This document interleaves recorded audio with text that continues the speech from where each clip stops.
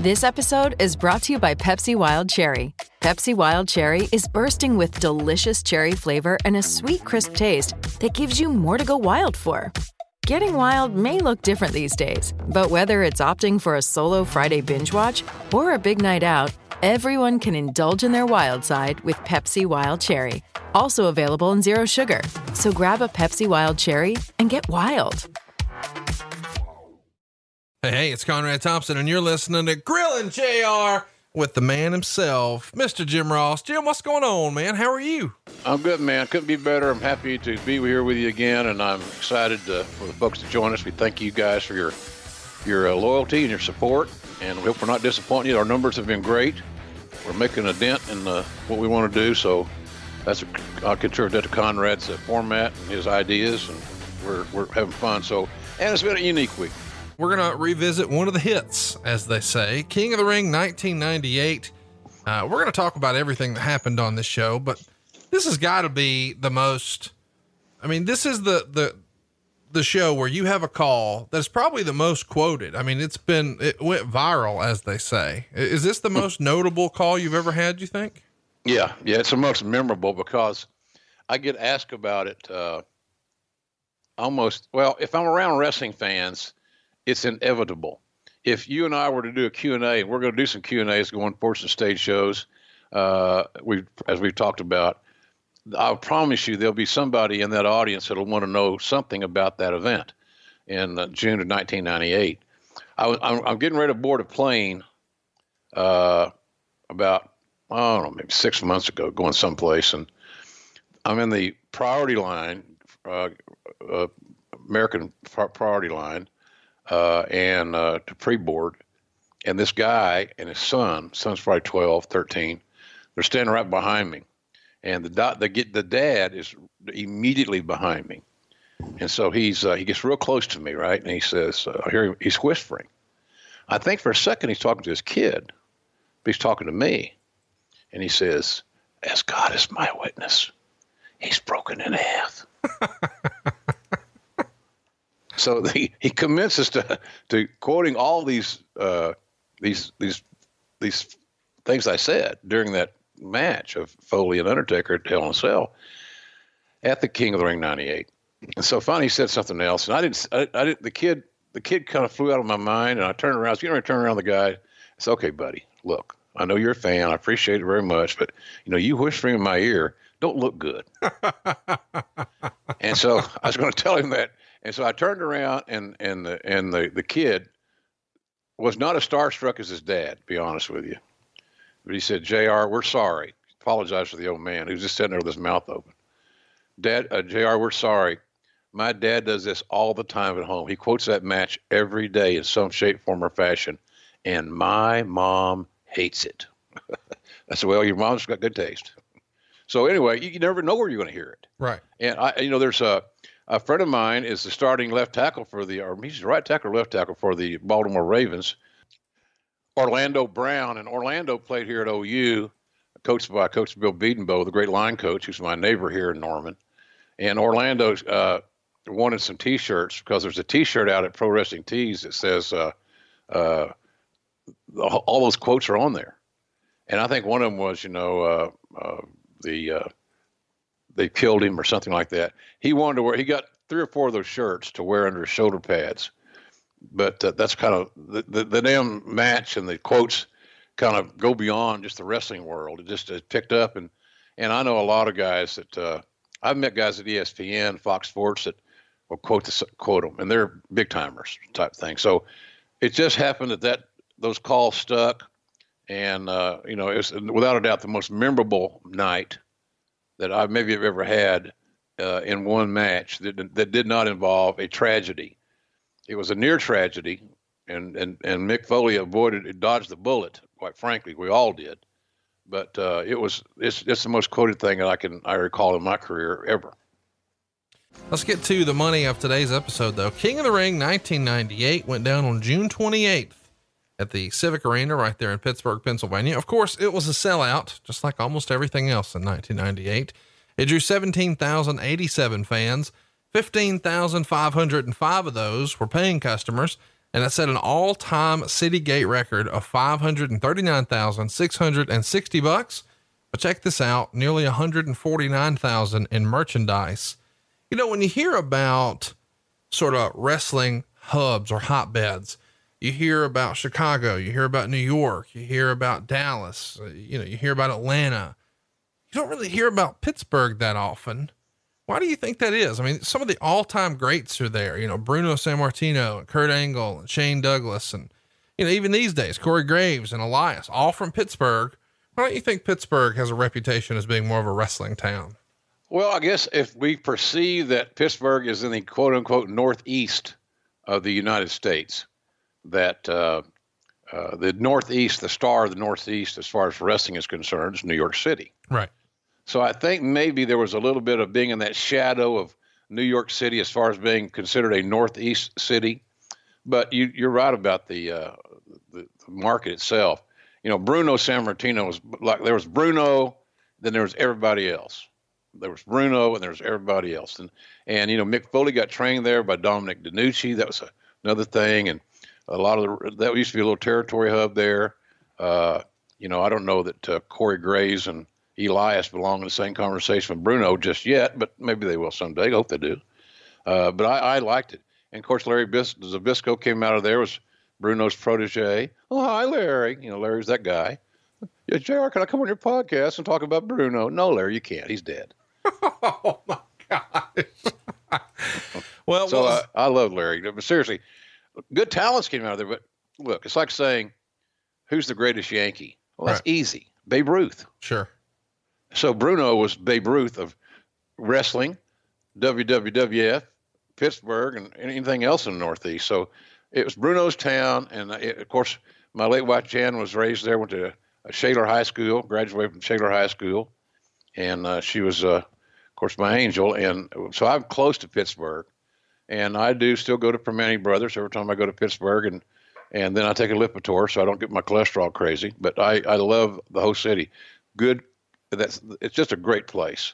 And man, that crowd that night was jacked. I watched the show last night in its entirety. I watched it again this morning. I enjoyed the whole damn presentation, but Pittsburgh is a special town, and they rose to the occasion on that night. Indeed, they did. And you guys were experiencing rising gates. We've talked about, year over year, how the business was changing from 94 to 95, 96 to 97. But here from 97 to 98, it's incredible. Your average attendance in June of 97 is 5,687. A year later, come June of 98, we're up 68%. We're at 9,568. And that's your average attendance. Your average gate is actually up 92%. You go from 93,000 and change in June of 97 to over $179,000 in June of 98. And you're selling out 46% of your house shows here. The prior year, you were selling out less than 6%. Ratings, of course, they're way up too. The tide has turned by the summer of 98. You're now beating WCW in almost every category. Television ratings, no exception there. In June of 97, you were getting a 1.7. Here a year later, you're up 58%. You're getting a 2.7. Drastic improvement across the board. We talked a little bit about 97 last week when we covered King of the Ring, and we were talking about, the way the mood was in the office, that, hey, we're at least talking about bankruptcy. It's been discussed because things are tight. A year later, it's a new business, is it not? Absolutely. Yeah. That Attitude Era talent really connected with their audience, and they all had distinct and exclusive features and benefits to sell. They knew how to get themselves over and how to identify and to connect with the audience. And the other thing and I think this, as we go through this show today, and the Raw after that, and so forth, the Raw before and after, you can see the process of needing to make heels. And that's an issue right now. People say, talking about WWE from time to time, about, well, they don't know how to make a baby face. I don't know that to be accurate. But I will say that there is a case could be made that they're not real proficient right now in developing villains. And villains cannot be perpetuated and grown with 50-50 booking. No babyface or heel can. So we were in the process of really developing heels because we had the babyface situation pretty well under control. Austin was getting over. Austin was becoming bigger than life.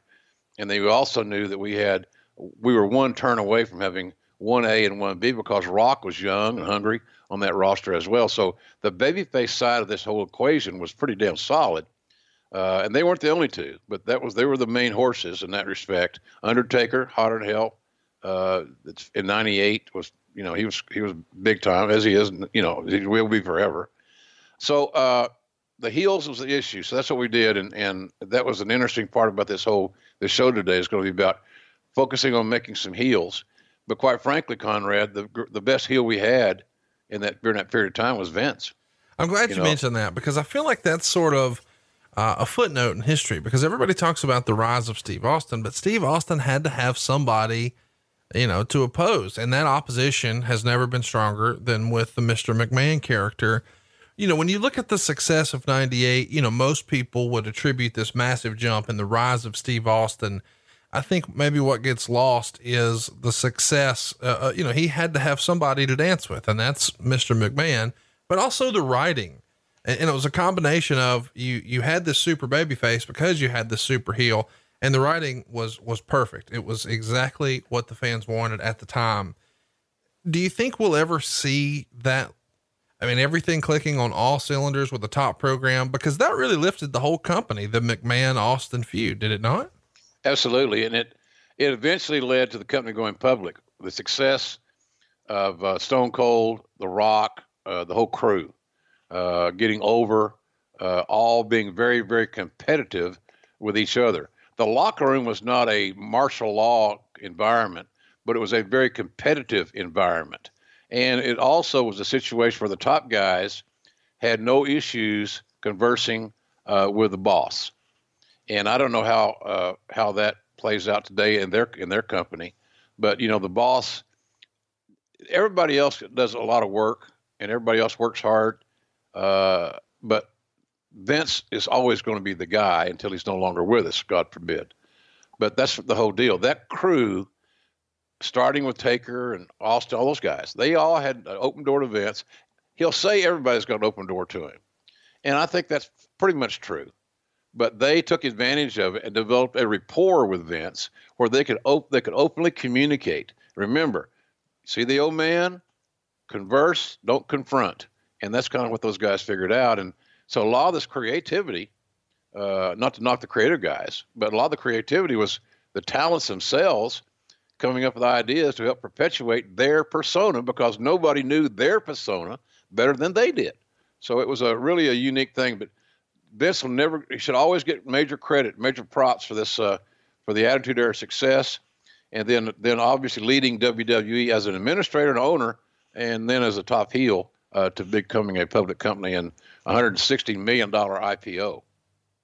Talk to me a little bit about Vince Russo. We haven't spent a lot of time talking about him here on the show, but I'd be remiss if we didn't talk about, perhaps his influence was a critical part of the ingredient, because when I tried to put over the writing, you pivoted a little bit back to, well, it was the talent too. Was it Russo who forged a relationship with some of these guys and that's what made the writing better? Or was it going to happen with or without Russo? No, I think Russo had a big part to play in that whole era, and he, for where we wanted to go, to be more bold, to have that attitude, to be a TV 14 product, which was a big change in the climate in WWE. You needed a special group of people with unique personalities to get that done. And he did that. Russo, that was him. He was a big fan of Howard Stern, the outrageous, over the top, overzealous stuff at time to time. And Vince McMahon was the guy that reeled Russo back in to give him some, put a bit in his mouth a little bit, but he pretty much let him go. But Russo was smart enough to know that you're not going to get all these ideas that you have in your head through the court system here if you don't have the judge in your pocket, which is Vince, and the key witnesses testifying for you, meaning the talent. So he listened to the talent. That's smart for him, and I think Russo got in trouble more seemingly. I don't know because I didn't work with him past WWE. He got more trouble when he started being a little bit more autonomous and didn't have that filter, and maybe he didn't have the same rapport with talents in WCW and TNA wherever he went after that. That's just my speculation. But to say that Russo did not have a major hand in creativity during that era would be a lie, and that's not my style. So, we've had our differences, philosophical. We had them then. If we work together, probably have them again now.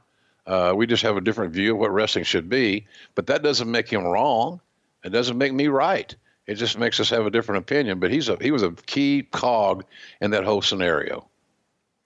Let's talk a little bit about the countersuit that comes down here in late May. WCW is going to file a lawsuit, I guess, on May 18th, and they're trying to essentially mirror the lawsuit that you guys brought against WCW in 96. Of course, back then you were suing, saying that, the Razor and Diesel characters were your property, and Kevin Nash and Scott Hall were certainly implying or inferring or, confusing the audience by positioning themselves as outsiders, as Titan employees. So that's the crux of the lawsuit in 96. And now WCW is going to countersue here. And they're going to say that because you guys have shown the CNN Center when you guys were, doing an invasion angle, that they have similar damages. And they've also claimed that, you're showing clips of Ric Flair and Hulk Hogan and Roddy Piper and Randy Savage. Talk to me a little bit about when this lawsuit comes in, how Vince responds and how McDevitt responds. Well, the key thing there is you mentioned Jerry McDevitt, another Pittsburgh guy, ironically. We're talking about King of the Ring 98 in Pittsburgh. We have McDevitt and they didn't. That's a big difference. That's a big leg up for the WWE and Vince. I looked at that suit essentially as a nuisance suit, Conrad. Right. I never thought it had any basis to move very far up the court system. I didn't see any judges or any the courts spending a lot of time on these arguments. And if we had made the same arguments, I would say the same thing. They seem to be nuisance suits. They got a little publicity. I don't know if it helped anybody publicity wise, but I thought all along it meant nothing. I remember having a couple of meetings with Vince about it. We called off the dogs and some of the things, the hotline, on-air mentions, et cetera, et cetera. But I don't know of anybody there that when we did the Billionaire Ted skits, anybody endorsed it. There may have been some sycophants there. There's always a few of those hanging around. But some of those guys, they would say yes if they would say shit, they had a mouthful. But the bottom line is it was a waste of time. Did nothing. Didn't increase ratings. Didn't do anything positive, but stir the shit. It made no sense. So I felt the same thing in this lawsuit, the counter lawsuit. It's almost like, okay, we'll show you. We got lawyers too, by God. We got more than you do.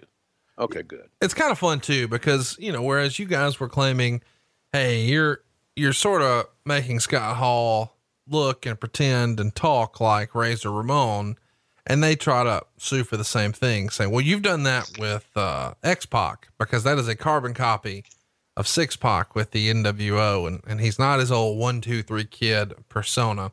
I do want to mention we had Jerry McDevitt as a special guest for a live Something to Wrestle in Pittsburgh last year or year before. And as he was our guest, I couldn't believe that this was the line. He said, yeah, as a result of that lawsuit, eventually WCW settled with us and gave us $2 million. And a few years later, we used that same $2 million to buy their company, which I thought was just tremendous. Oh man. He's the best, man. I went to his wedding. Jan and I did, we were great friends, still am great friends with Jerry. I can tell you this, man. If I were ever in bad trouble and I needed a badass MF as far as a lawyer, he's the guy. He's the smartest, most strategic. He's got great street smarts and an amazingly high IQ. And boy, he's done great work for WWE and made his firm and himself a fortune off of the services he's provided Vince. So, that's a funny story. That's how it went too. They got $2 million, which in the big scheme, how much money is that? Well, it's a lot of money to guys like me and you, but to those billionaires and these big corporations, is not so much. And then that's what WWE paid for the entire WCW library. $2 million.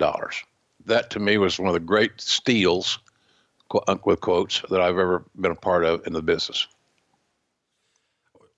McDevitt, as a sidebar here, how much of an unsung hero is he to WWE's success, do you think? I don't think history really talks about him in that regard. They talk about him when it's time to get somebody out of trouble or whatever. But really, had Neidhart not gotten in trouble that one time and they needed an attorney to sort of, right the ship, WWE's path may have looked a little differently. They had an ace in the hole with him for decades. Oh yeah. He's major player. I remember, going to a hotel in, New York City to prepare. He prepared me for, my testimony in the Nicole Bass, lawsuit. And, he's genius-like. I was in awe of listening to him. Here's how you present this, and certain words you do use, certain words you don't use. Be succinct, which I have a hard time doing. As fans here could testify. But he's amazing, man. I don't know. I never met another attorney he puts other attorneys. They're in awe of him. He's got a national reputation as one of the best lawyers in America. This is no exaggeration of Russell speak. This son of a bitch is really, really good. And so he's bailed, I don't want to say bailed out, but he's defended the company honorably and thoroughly and successfully for many, many years. There's no way that all those victories and the progress of the WWE brand would have been as quick or maybe even happened as much if Jerry McDevitt had not been there as the head of the legal side. Let's keep it moving here, and let's talk a little bit about TSN's Off the Record. The Winnipeg Sun would run an article making fun of the fact that Steve Austin's appearance on that TSN show drew the largest audience in the history of the show. I don't know why they would poke fun at that. It's great success, another feather in the cap for WWF at the time. But you guys had a long-standing relationship with them. Bret Hart was on it. Vince McMahon was on it. What was the relationship with TSN and Off the Record, and why did the WWE allow them so much access? And talk to us about Landsberg, a guy we don't hear about anymore. What companies would you want to work for? Just Capital is a nonprofit that tracks which companies are a force for good. Companies like Bank of America, which just earned the prestigious Just Capital 2024 seal. Bank of America is ranked #1 in the banking industry and #1 for their ongoing commitment to workers, offering best-in-class benefits, including a minimum wage of $25 an hour by 2025. Visit justcapital.com to learn how a just business is a better business. Furnished by Just Capital. Just Capital is a nonprofit that tracks which companies are a force for good. Companies like Bank of America, which just earned the Just Capital seal. Bank of America is ranked #1 for ongoing commitment to their workers, with initiatives like Sharing Success, which awarded 97% of their teammates additional compensation, nearly all in stock. This is the program's 7th consecutive year, awarding more than $4.8 billion in total. Visit justcapital.com to learn how a just business is a better business. Furnished by Just Capital. Yeah, Michael Landsberg was the host of that show. Michael's a big advocate of mental health. He's suffered from depression over the years. He's been very transparent in his issues. He's helped a lot of people. He still does. Good dude. I was on his show a couple times up there Off the Record, and he asked the questions that you knew the fans would want answers to. He was very well prepared. But I think the TSN that was one of TSN's favorite shows. That's one of their personal favorites there on their network. And at the time, if I'm not mistaken, we were on that network with wrestling, with Raw and so forth. That's right. So it was a kind of a, just cooperating with the network that we were on there. And they always solicit our guests because, just as you mentioned, they drew ratings. It was a big number deal. So, but it was a good thing for us, and it was a positive thing. Michael was not there to butcher us. Unlike the idiots at the Winnipeg Sun were doing on that day. Why the hell would they say something like, you're right. Why would you say something like that? Unless you're weak, unless you're insecure, and your nuts would fit into a fucking thimble. That's what those guys are. Because why would you suggest that WWE, getting these great numbers is a joke. I guarantee you, TSN didn't think it was a joke. Nope. They loved it, and so that's just another example of it's almost like fat shaming or any other prejudice. All those wrestling people. Well, yeah, we're wrestling people. Where do you live? I used to tell guys, these reporters, I live actually through the week on Uranus, but I commute, and I'm here on the weekends to do wrestling. You asshole. I love you for that. Let's talk about the Junkyard Dog. Unfortunately, we lost him on June 2nd. He passed away way too early, just 45 years old. I'd be remiss if I didn't bring him up to you. Of course, you had a long history with the dog. What's your favorite Junkyard Dog story you can share with us that you haven't shared on a show before? Oh boy. Sylvester Ritter's real name he was a creation of Cowboy Bill Watts and Ernie Ladd. Other bookers helped him. Buck Robley was a big influence in JYD growth. Cowboy was number one because he saw what he had there. He had a black Superman who looked like a Greek god at the time. Was JYD a great wrestler? No, absolutely not. But he had unlimited charisma, and he could sell tickets on the mic. His verbal skills were basic, straightforward, but he spoke with such conviction and with a sparkle in his eye that you couldn't help but not believe he was telling you the truth.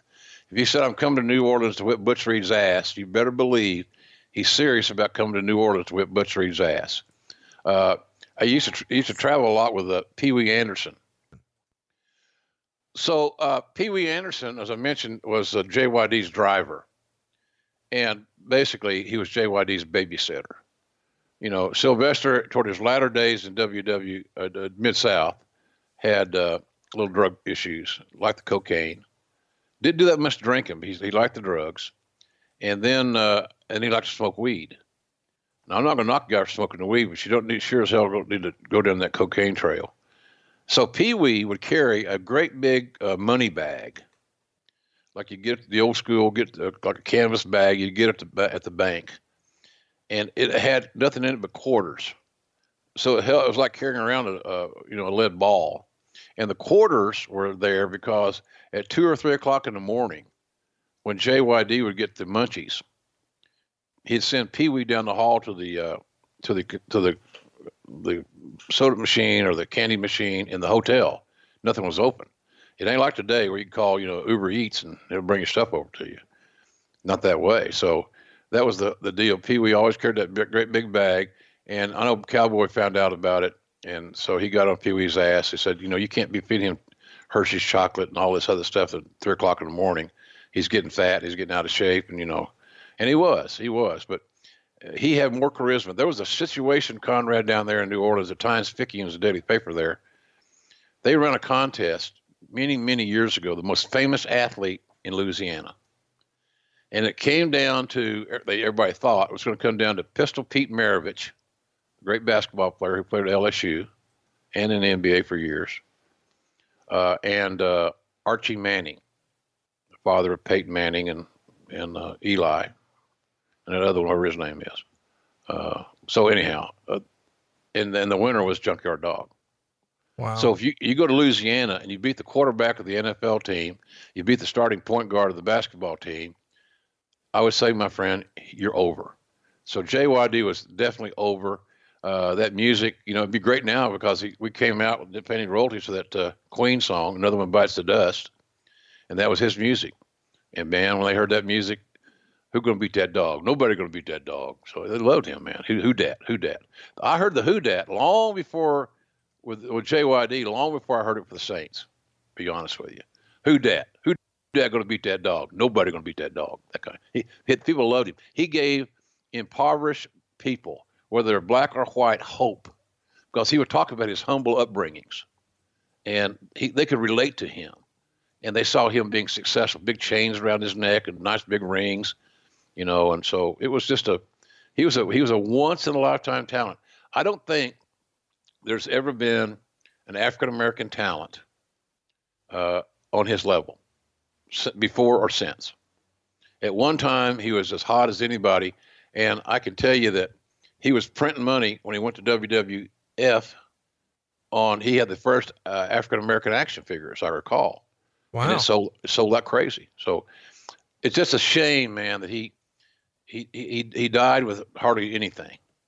He fell asleep either coming home or going to his daughter's graduation. And when JYD was inducted into the WWE Hall of Fame, I made sure that we reached out to his daughter, and we had to get police and detectives and stuff like that to find her, because she was really off the grid. She wasn't, a wrestling, she wasn't trying to get into business or anything. Right. But he had royalties coming.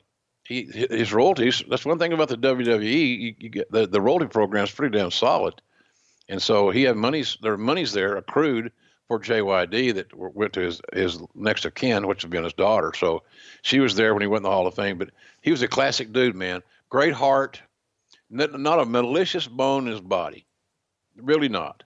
But he was his own worst enemy, but he was a lovable guy. He really was. But I tell you, Conrad, I've been around a lot of guys, Austins and Rocks and Takers and Dusty Rhodes and Ric Flairs.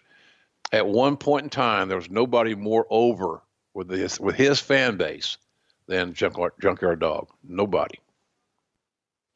Let's keep it moving here, and let's talk a little bit about the June 5th show at Madison Square Garden. On top, it's Steve Austin and The Undertaker teaming up to take on Kane and Mankind. It's, of course, a sellout. 19,506 fans, 16,814 of them were paying $391,575. The reason I mention this is it's the largest gate ever in the United States for a WWF event that wasn't a pay-per-view. So bigger than any house show, bigger than any television taping, the biggest non-pay-per-view show ever in history. That's something else, especially when you consider you're just 1 year away from possible bankruptcy discussions. Yeah, it was a hit. Well, guys got over, I remember putting that card together with Vince. And I can tell you this, Austin and Taker, to a lesser degree, if I recall, neither liked being in tags, but we had a good story going, and that title thing was all, it was all rolling and interesting with Kane and Mankind, and nobody knew who was friends and foes and who could trust anybody. A lot of uncertainty, which is great for wrestling.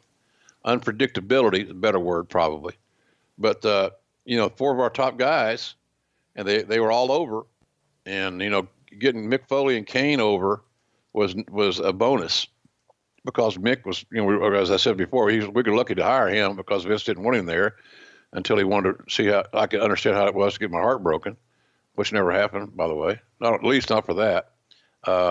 And Mick paired up with Kane very well.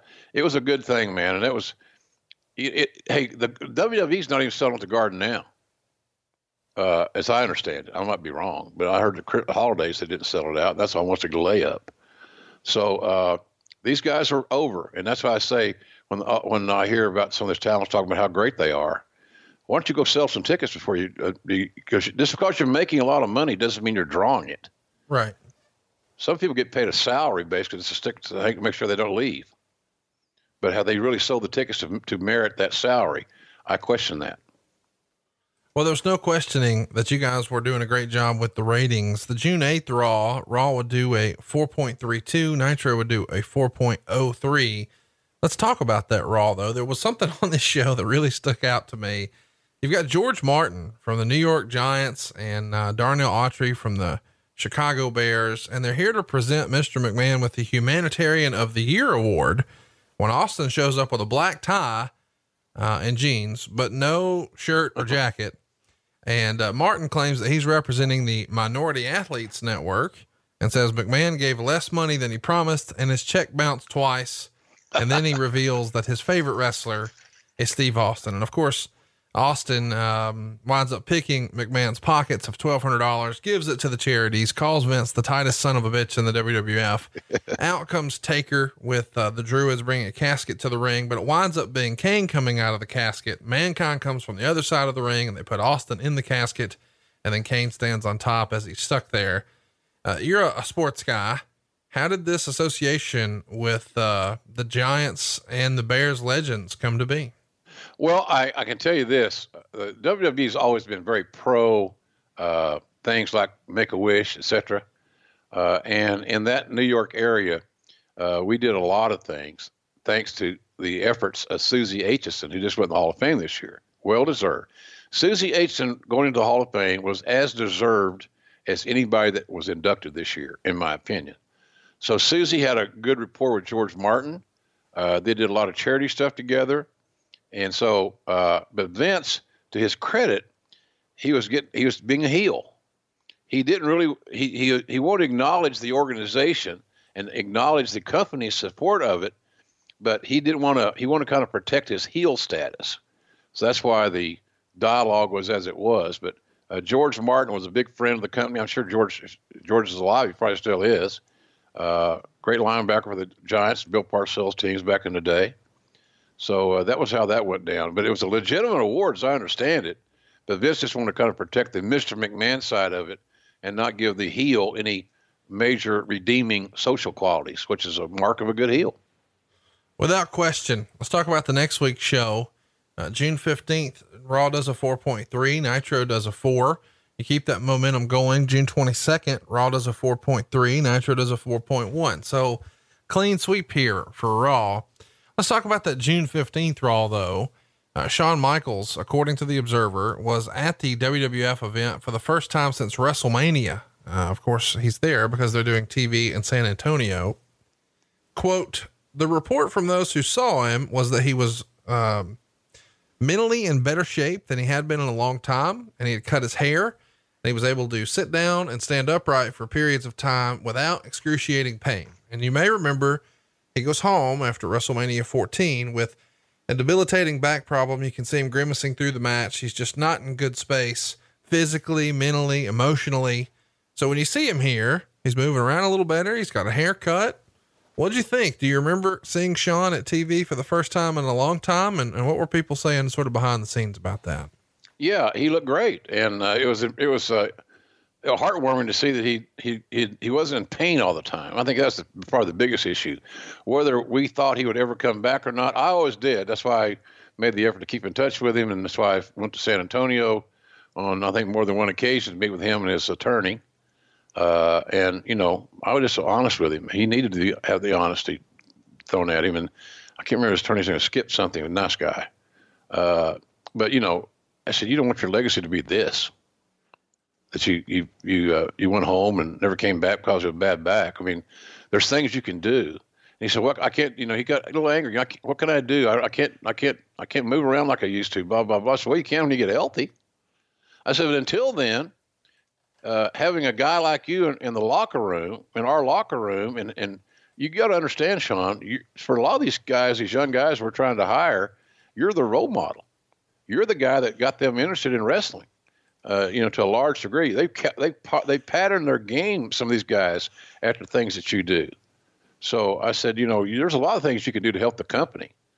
And I didn't want to throw out the damn thing. Well, hey, look, by the way, we're paying you $750K a year on a weekly check. So, you know, you're getting paid well, and I know that you'd probably want to contribute, and, you know, and I said, you can do a lot of good things for us. So it was great seeing him there. That was a big breakthrough for him to venture back into that atmosphere, to that environment, because at one time, Conrad, you know, it was when he first left after that WrestleMania you spoke of, nobody was really sure he would ever see him again. And if we did, it might be after 4 years, and then maybe he'll go down south. Who knew? We didn't know. A lot of unanswered questions. Well, something that wasn't unanswered is what's going to happen with the WWF programming on Raw. USA inks another deal for 3 years here. It's reported in the June 8th Observer.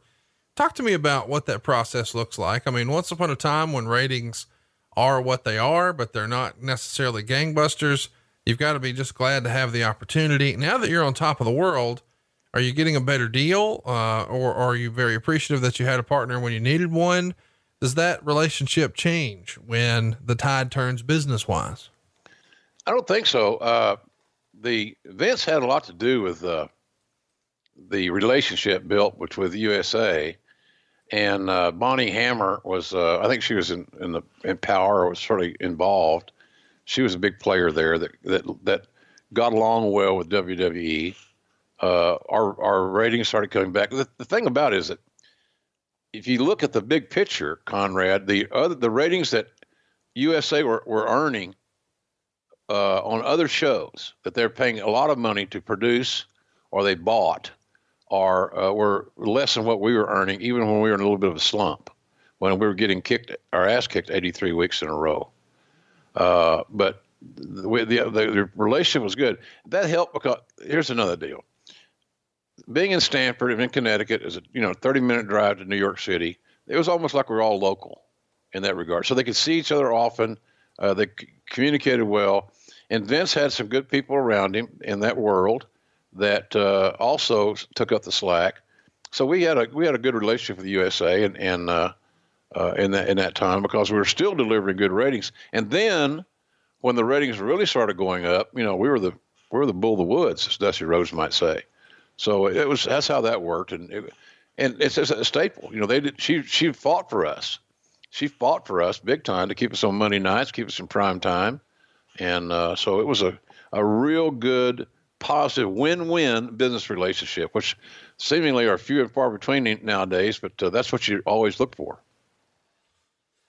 One of the things I wanted to ask about when I started to do this research is something that happened very briefly called pay per listen. Meltzer would report the WWF pay per listen for the Over the Edge blew out the circuits because so many people ordered it at the last minute. So everyone who ordered that show will now be given the King of the Ring broadcast for free. It's still sort of the infancy of the internet, but talk to me a little bit about pay per listen when you first heard about it, what Vince thought about it, just what you remember about it, because it does feel like something that is very 1998. Yeah. And, when I saw our format and I started trying to think about this, honestly, I have very little memory of it because we must have tried it once or twice, if that. We did try to do radio WWF at one time and it just needed a good syndicator and we didn't have that. So the infrastructure wasn't there. So the audio thing was just, we're going to sell on this occasion, JR and the King audio and whatever else, natural audio. And, for a cheaper price for people that just wanted to listen and not watch or wanted to save money more specifically. But I think it was a short-lived deal. I always loved, and when my first meeting with Vince in Augusta, when I was leaving WCW, coming to WWE, we talked about the radio network. We talked about hotlines. We talked about audio.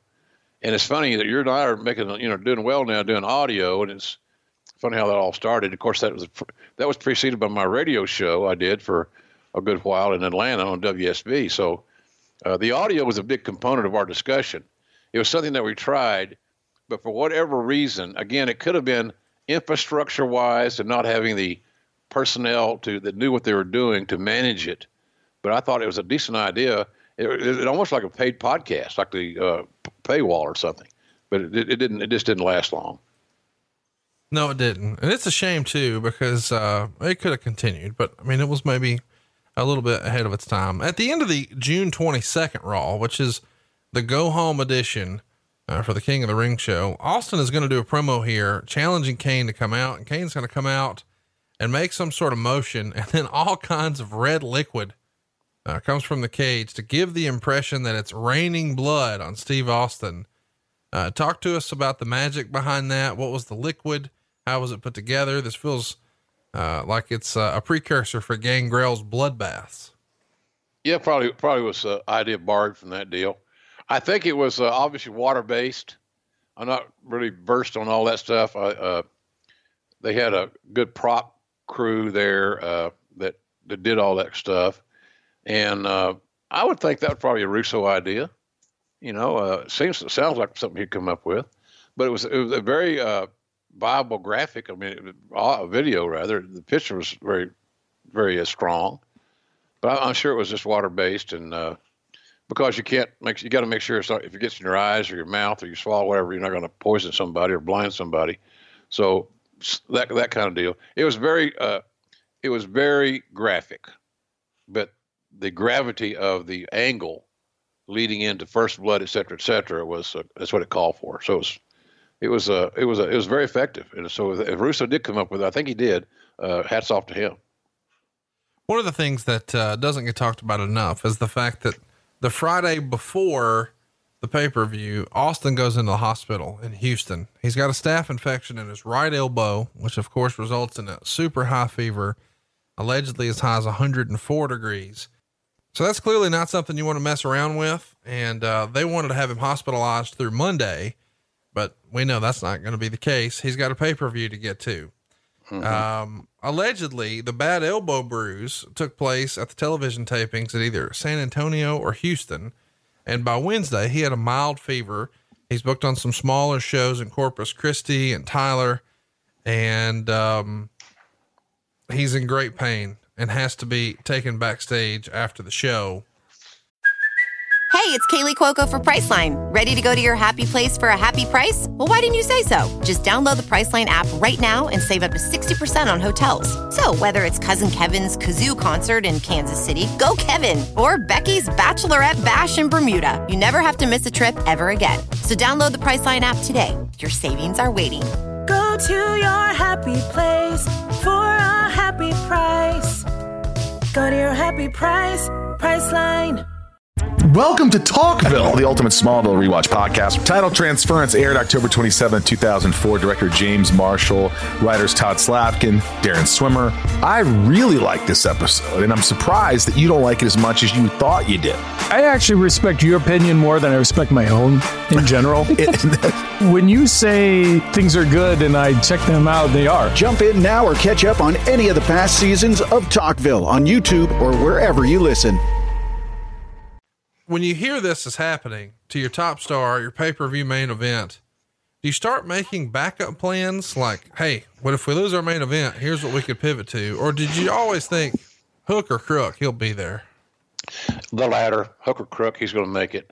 You know, Taker was hurt that week too. Taker had a bad foot, bone spurs, et cetera, et cetera. Hey man, they're war horses. They had worked their asses off and through the territory system, to get to this level of a global superstar, not a territory superstar, but a global superstar. And they damn sure were not going to relinquish it very much. It reminds me of that commercial years ago that Clint Eastwood did about his guns. You know, you'll take my guns, or maybe Charlton Heston, somebody said, you'll take my guns through my cold dead hands or something.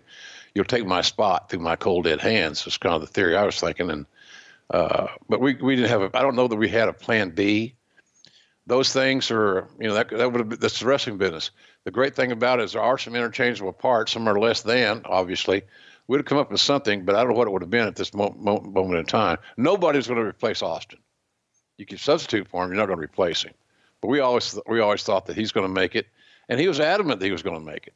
And so the fever broke, but he competed and performed with a lot of pain. And that I remember.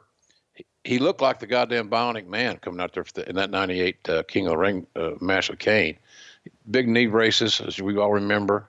Now his elbow's all screwed up. So Steve Austin really was the Bionic Man on that night, and he just gutted it out and got his job done and got the work done. So no plan B, Conrad, but we just had belief that, you know, he's going to saddle up and go. Let's talk about The Undertaker. You mentioned he had a foot injury. Meltzer would call it an ankle injury. He says it was a cracked ankle, which he thinks resulted in some bone chips. And it was all from an angle that was shot on location for the June 16th taping in Austin, Texas. Now you may remember this is where he was at Paul Bear's house, tearing it up. And that's before it airs on June 22nd. There wasn't a noticeable spot on camera where he was injured. But ironically, during this angle, Paul Bear also suffers an ankle injury, which Meltzer freestyles is when The Undertaker was throwing furniture around, something landed on his leg. Although, of course, his role is going to be more limited than Undertaker. He's still not going to appear to manage Kane on the shows for the rest of the week. And they're going to use the television beating as the storyline excuse. So when your two top dogs go down with injuries, you would think this would be cause for concern, but them being war horses, maybe not so much. I do want to mention something else that made the Observer Melswood, right. There have been some reports going around, including some fairly significant press in Japan, about the World Wrestling Federation being interested in buying the Minnesota Vikings. There's been, to the best of my knowledge, no mainstream media report on this in the United States. What we do know is that a company meeting on June 12th, McMahon told some of the higher ups that he was interested. One would think the Vikings, since they would go for a few $100 million, would be way out of McMahon's league, although McMahon could head up a group of investors. Officially, the word from Titan is only to the extent that there has been dialogue. Well, obviously everybody listening to this knows you're a big football fan, and we know that the XFL is a thing back then and will be again soon. When did you first hear the rumor about Vince trying to buy the Vikings, or did it happen? What do you remember about it? Chat me up. Vince talked to me about that because he knew, and sometimes begrudgingly, of my love for football. You know, Vince had a good deal I had a great deal with him in the sense that I didn't have any hobbies. He knew I needed to have a time to stick my head above water occasionally. So he would fly me and Jan, if she wanted to go, to the OU games when we were living in Connecticut. So I would go to OU games on Vince's dime, fly first class, took great care of me. I'm very appreciative of that. So he knew I was a football mark, for lack of a better term. And so he talked to me about it, and not to give my blessing or just a general, because he had not kept up with football. But I don't think it ever got past the talking stage, Conrad. I don't think it ever got no major meetings with the Vikings, or, he may have had a casual meeting with some investors or something. But I think bottom line is that it was just a talking thing. They were on sale. They were for sale. And but he I don't know the seriousness of it. Long shot at best, but there was dialogue. Isn't it amazing too, to think, what if though? And I know that's a weird game to play sometimes, but if he had bought the Vikings, odds are pretty good the XFL would have never existed, right? Exactly. Yeah. I can't see that happening. It's fascinating to me. Well, let's talk about the show. Let's get into King of the Ring 1998. You watched it this week for the first time. Is this the first time you've seen it since it happened? All the way through. Yes, absolutely. I'm sure a lot of people are watching it this week for the very first time. This is, going to set a record for Pittsburgh, as we mentioned earlier. And you guys had been there a lot. SummerSlam 95, which is a rematch from the ladder match at WrestleMania 10. The NWA actually held a record for many years with the Great American Bash in 87, which is pretty amazing because it's always, at least to me, been a more historical WWF city. Let's get into, the first match. It's the Headbangers teaming up with Taka Michinoku to take on Dick to Go, Men's Te'o, and Funaki. It's an unannounced match. Feels a little thrown together based on, they didn't really promote it too much, but they got 2.25 stars in the Observer, and lots of interesting characters here. It does feel like the Headbangers are maybe a little out of place, but what'd you think of the match, watching it this week for the first time in a long time? Good opener. I thought. A lot of action, good spots, and a feel-good finish. Good opener in that respect for that era. The Contact Kids did a good job. I guess it's good to see Taka back doing things with New Japan. He's still around, but he was a hell of a hand. He's part of the star of that group, in my opinion. But Funaki, who now lives in San Antonio, mentioned that earlier. He stayed in the States, so I'm assuming he's a citizen by now. I'm not real sure, but that Men's Te'o was a good hand. He kind of disappeared, I believe. And Dick to Go, Mr. Barnett's favorite carryout. Oh my God, I love the Dick to Go. He was a good hand too. So, but I think Funaki and Taka were the 2 stars of that quartet.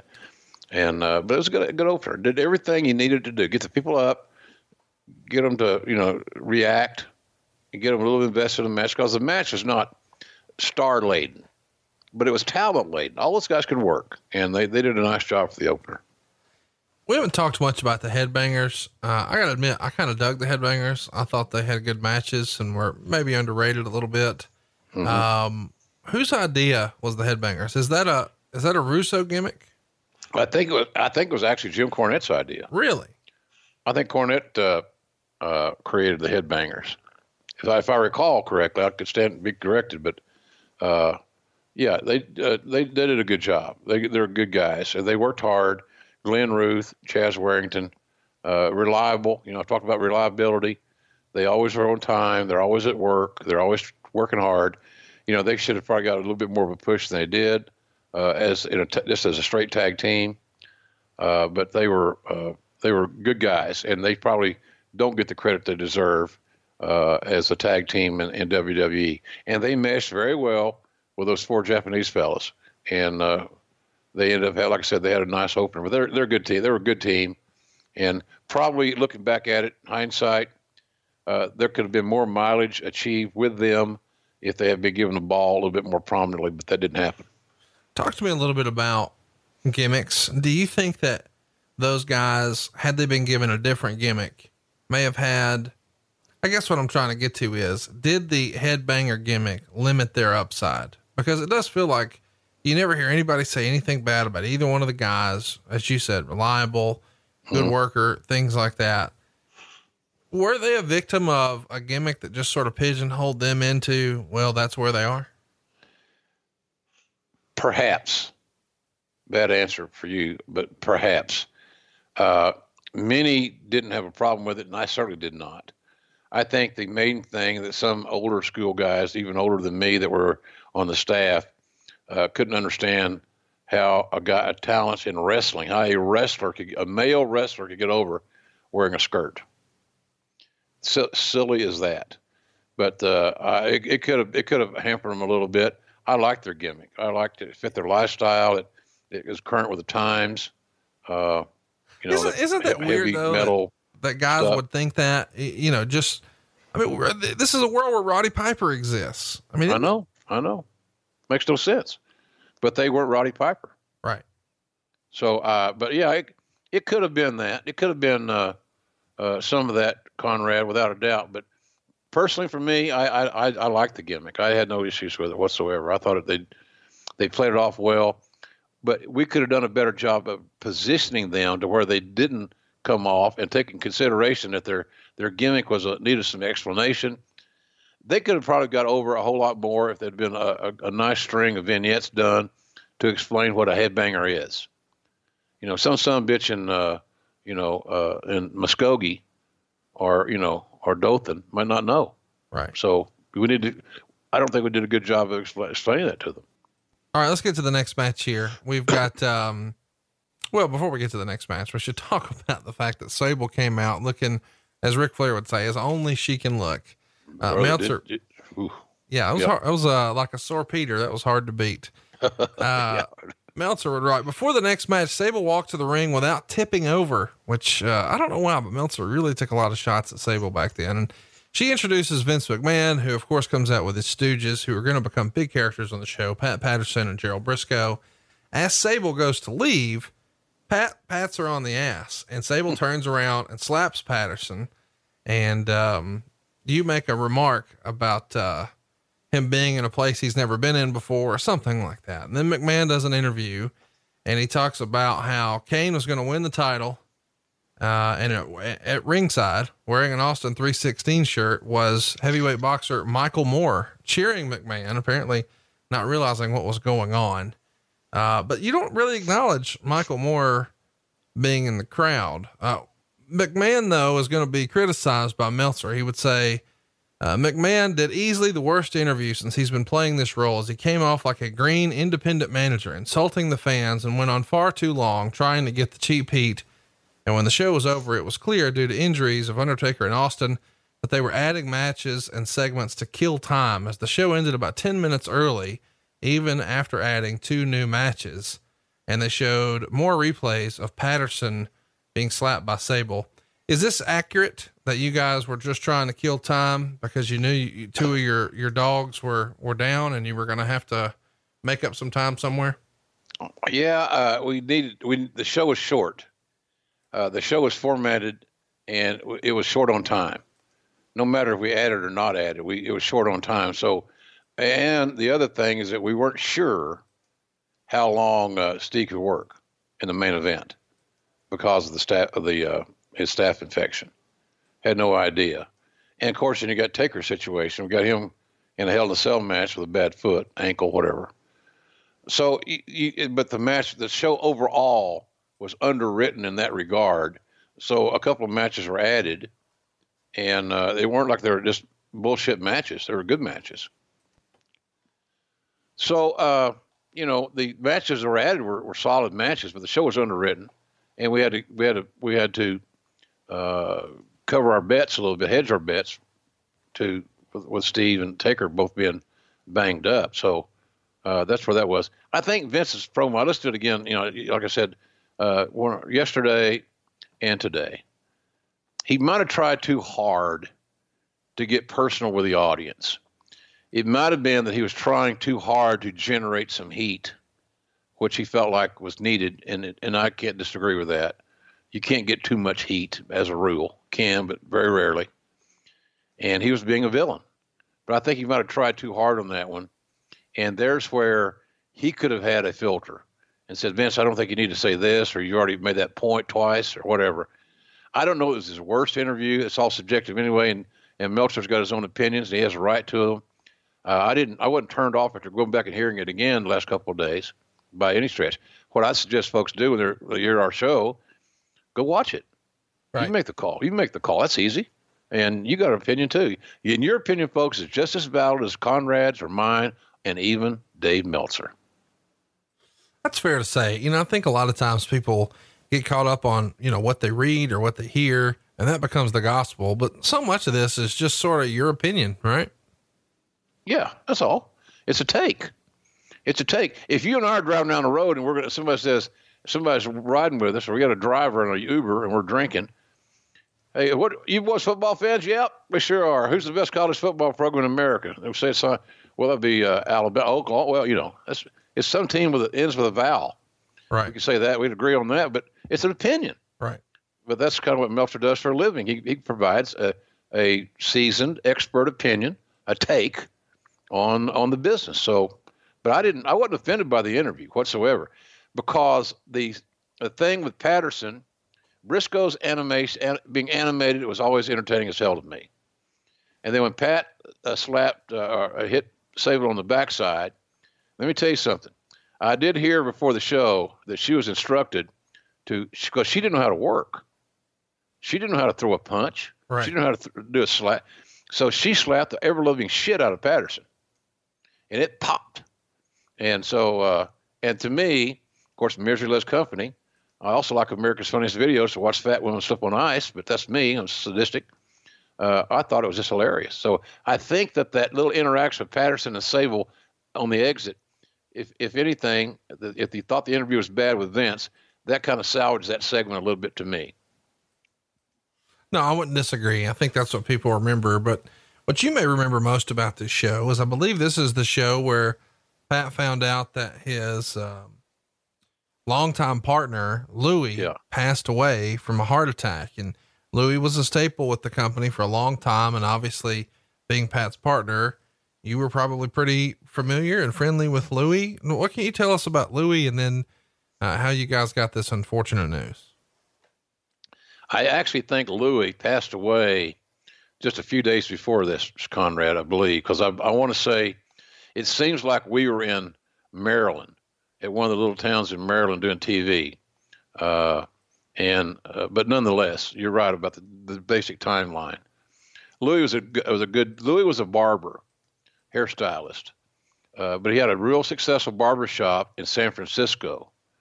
And he and Pat lived in San Francisco for, Pat worked that territory for Roy Shire for, well over a decade, probably 15 years.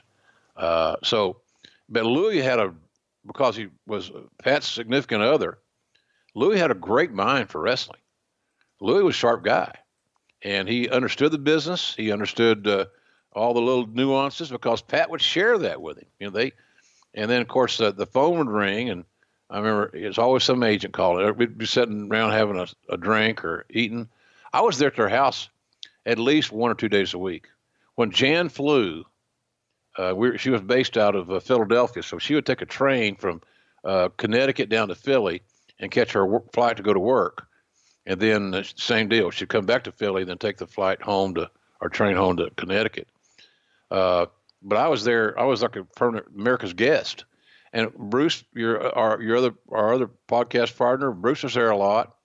But Bruce was married, and he's home like a husband should be more often than not. And I was not. I was married, but my wife was gone. So I really enjoyed being around Louis. Great cook. He made this great chimichurri sauce for the stuff, great spaghetti sauce. And I remember Jan loved their dog, Buddy. They had a big old kind of a mixed breed, like a German Shepherd and something else, big dog. And Buddy loved Jan, and Jan loved Buddy. And they didn't want Buddy eating treats. But she would bring these little treats over for Buddy every time she came over. And Pat would grumble and bitch and moan, and Louis would just kind of tolerate it, because Buddy was like their son. So I'm not being facetious either. People that got pets they love understand that. Sure. But Louis was a good man. But Louis loved to give you his philosophy of things, life, all kinds of stuff. I remember sitting around when I got hired. I didn't have a specific stuff to do. And I was really getting bored. And he said, well, you just need to chill, because sooner than later, with your skill set, he said, I can tell you, Vince already likes you. You're going to be really, really busy much sooner than later. And lo and behold, he was exactly right. Yes, you were. In the King of the Ring semifinale, we've got Ken Shamrock and Jeff Jarrett. They go 5 minutes and 29 seconds. It gets 1 star in the Observer. Meltzer would say the crowd wasn't into this match at all. The two didn't miss any moves, so there was nothing wrong with the match, but they didn't have time to build, and they had no heat going in. Shamrock nearly killed himself when he did a running Hurricane Rana, and in turning over, appeared to hit his head on the mat and then clamped on the ankle lock for the submission.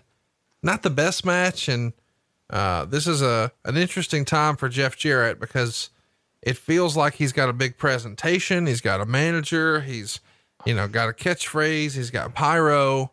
But for whatever reason, it's not connecting with the audience. What do you remember about this match, and what'd you think? I've always believed that if two talents are over, that if you're restricted on time, you can still, I don't want to say salvage a good match. You can tell a good story if you're both over. If you got something going for you when the bell rings to start your contest. And Kenny was up for going up, but Double J had not gotten quote unquote over at that time.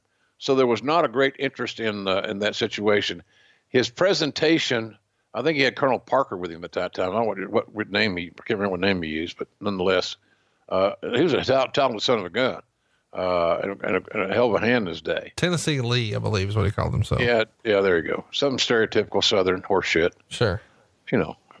So that's the mentality there sometimes, but that's like Vince wanted me to wear those jackets that Porter Wagner used to wear on his TV show that had those wagon wheels on it and rhinestones and all that shit. Yeah. That was proposed to me one time. I said, I'll wear the hat all you want. I got to liking the hat eventually, but I said, I ain't going to, come on. I had no credibility, Vince. I look like a fucking clown. I want to get these guys over. We need to get Talon over. We're not drawing any money. Right. So he backed off that idea, but I don't think that the audience ever accepted that combination in a serious way. It's not an indictment on either guy. It just didn't click at that point in time.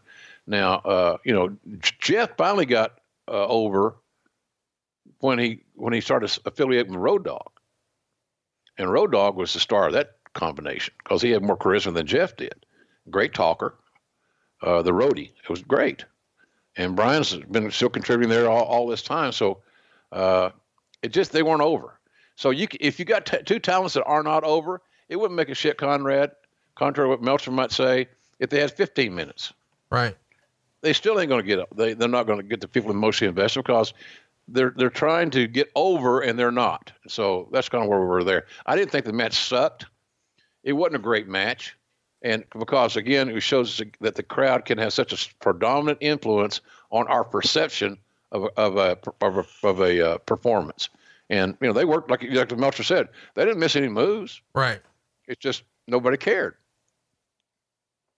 I didn't think also maybe, I've thought of this before too. I'm not so sure that people really thought Jeff could beat Shamrock. Right. And that probably had a little bit to play into it too. Yeah. I mean, when you've positioned him to be the, America's badass, the world's most dangerous man, it's hard to imagine that the, fake ass country singer is going to beat him up. Correct. In the other semifinale, we've got Rocky Maivia getting a win over Dan Severn here in 4 minutes and 25 seconds. Meltzer hated it. He gave it a -0.5 star. He called it awful. Said it also had no heat. What do you think? This is not, the best match for either guy, but this match sort of sums up Dan Severn's WWF career. He had, some success on the independents. And of course he was with you guys for a little while, but for whatever reason, it never really clicked. And it felt like it didn't really click in this match either. No, you're right. Meltzer didn't like Dan Severn taking a pinfall loss, because it was going to hurt him in Japan. And I really appreciate Dave's, loyalty, his dedication, his fandom of all things Japan, and has been that way for years. I've learned a lot about Japanese wrestling from Dave, but the world doesn't start or end in Japan. Nor does it start or end here in America. But sometimes I think that Japanese stuff, is given more credence, more weight than maybe it deserves. Not sure. It's in my opinion. I like it. I enjoy doing their matches. But I think sometimes Dave's a little bit biased as it relates to the Japanese thing. Dan Severn was a guy that I hired, and I'm proud that I hired him. I just saw him at StarCast in Vegas. Yep. He's a class act, Conrad. He's a class act. I don't know how your dealings was with him in Vegas. Phenomenal. He's educated, grounded, level-headed, amazing amateur background. And we all knew, we'd watched, we were a lot of MMA fans, including myself, and knew that Kenny, Shamrock, and Dan were 1-1 against each other. It just seemed to be too predictable that they would meet in the finals. Plus, I don't think that any of us were overly confident that they had the chemistry to perform a worked pro wrestling match to any large degree to be the king of the ring. It just didn't feel right. And I think that, you got to understand too, that there was all kinds of, Shamrock was way outnumbered out there. D'Lo Brown comes in with that silly gimmick I gave him about the chest protector and he did the Big Frog Splash. He had all the Nation guys in and out around. And by the way, he did the honors for The Rock. So, and of course, he wasn't The Rock then. He was Rocky Maivia, but the same guy. Right. So I don't think it, and then Meltzer thought that, this really ruined his career internationally. Danny Severn, to my knowledge, has still been booked since then. A lot. A lot, yeah. So apparently it didn't ruin his career as was written there, but that's kind of what we went with. And we knew what we wanted in the finals. Anytime you see a tournament book, folks, the way pro wrestling tournaments are booked, you go to the finals, and you might even say you go to the winner. Who do you want to win the tournament? And then how do you work it backwards? You work it all the way back to the very first match of the tournament. And we wanted Shamrock and The Rock to be in the finals. They had a little issue on TV that has some history, and they had good chemistry. They like working with each other. Kenny had no issue selling for The Rock because, he admired The Rock's athleticism, et cetera, et cetera. And of course, The Rock had no fear of nothing. And he could make anybody look good more often than not. So we knew that was our final. And unfortunately, Kenny didn't have a place in that, but he's a class act. Kenny never had the overwhelming television charisma that the audience demands more often than not. But boy, as a human being, we never had a guy in our locker room that was a better human being than Dan Severn. Let's go to the next match. I guess we should mention that Shamrock had to beat Mark Henry and Kama to get here. Jeff Jarrett had to beat Farouk and Mark Mero to get here. The Rock had to beat Vader and Triple H to get here. Severn had to beat D'Lo and Owen Hart to get here. So that's sort of the background of how we got here. I do want to mention that Dan Severn did an interview on the internet around this time, and when he was asked if there was more than a professional rivalry between himself and Ken Shamrock, he said something like, he doesn't like anyone who isn't natural. And he went on to say, let's just say he doesn't get his body by just working out. But then again, most of the bigger guys in wrestling didn't. And when he brought up about Shamrock admitting to doing things in the past, Severin said something like, I don't know if it's so much in the past. So he's sort of tongue in cheek saying, hey, he's on steroids, guys. Does that make its way to the office? What do you guys think about Severin doing an interview like that? Well, it wasn't advised to talk about the steroid situation concerning the legacy of steroids in the WWF back in the day. But you know, he expressed his opinion, and we thought, well, you know, it's probably just going to add more fuel to the fire when they do finally work, because that was the plan coming in when we hired. When we got them both hired.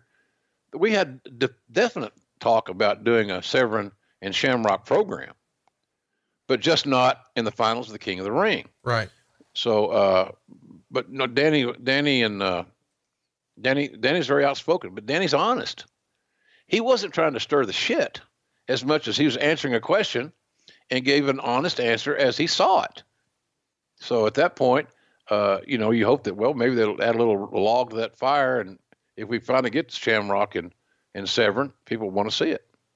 I know this sounds crazy, but you worked in talent relations for a long time. So I've got to ask, did you guys ever have some sort of coaching with a PR person or yourself or anything like that about, okay, guys, if you're doing an interview and something like this comes up, here's a couple of key phrases or go-to statements you can slide to so you don't put yourself or the company in a bad position?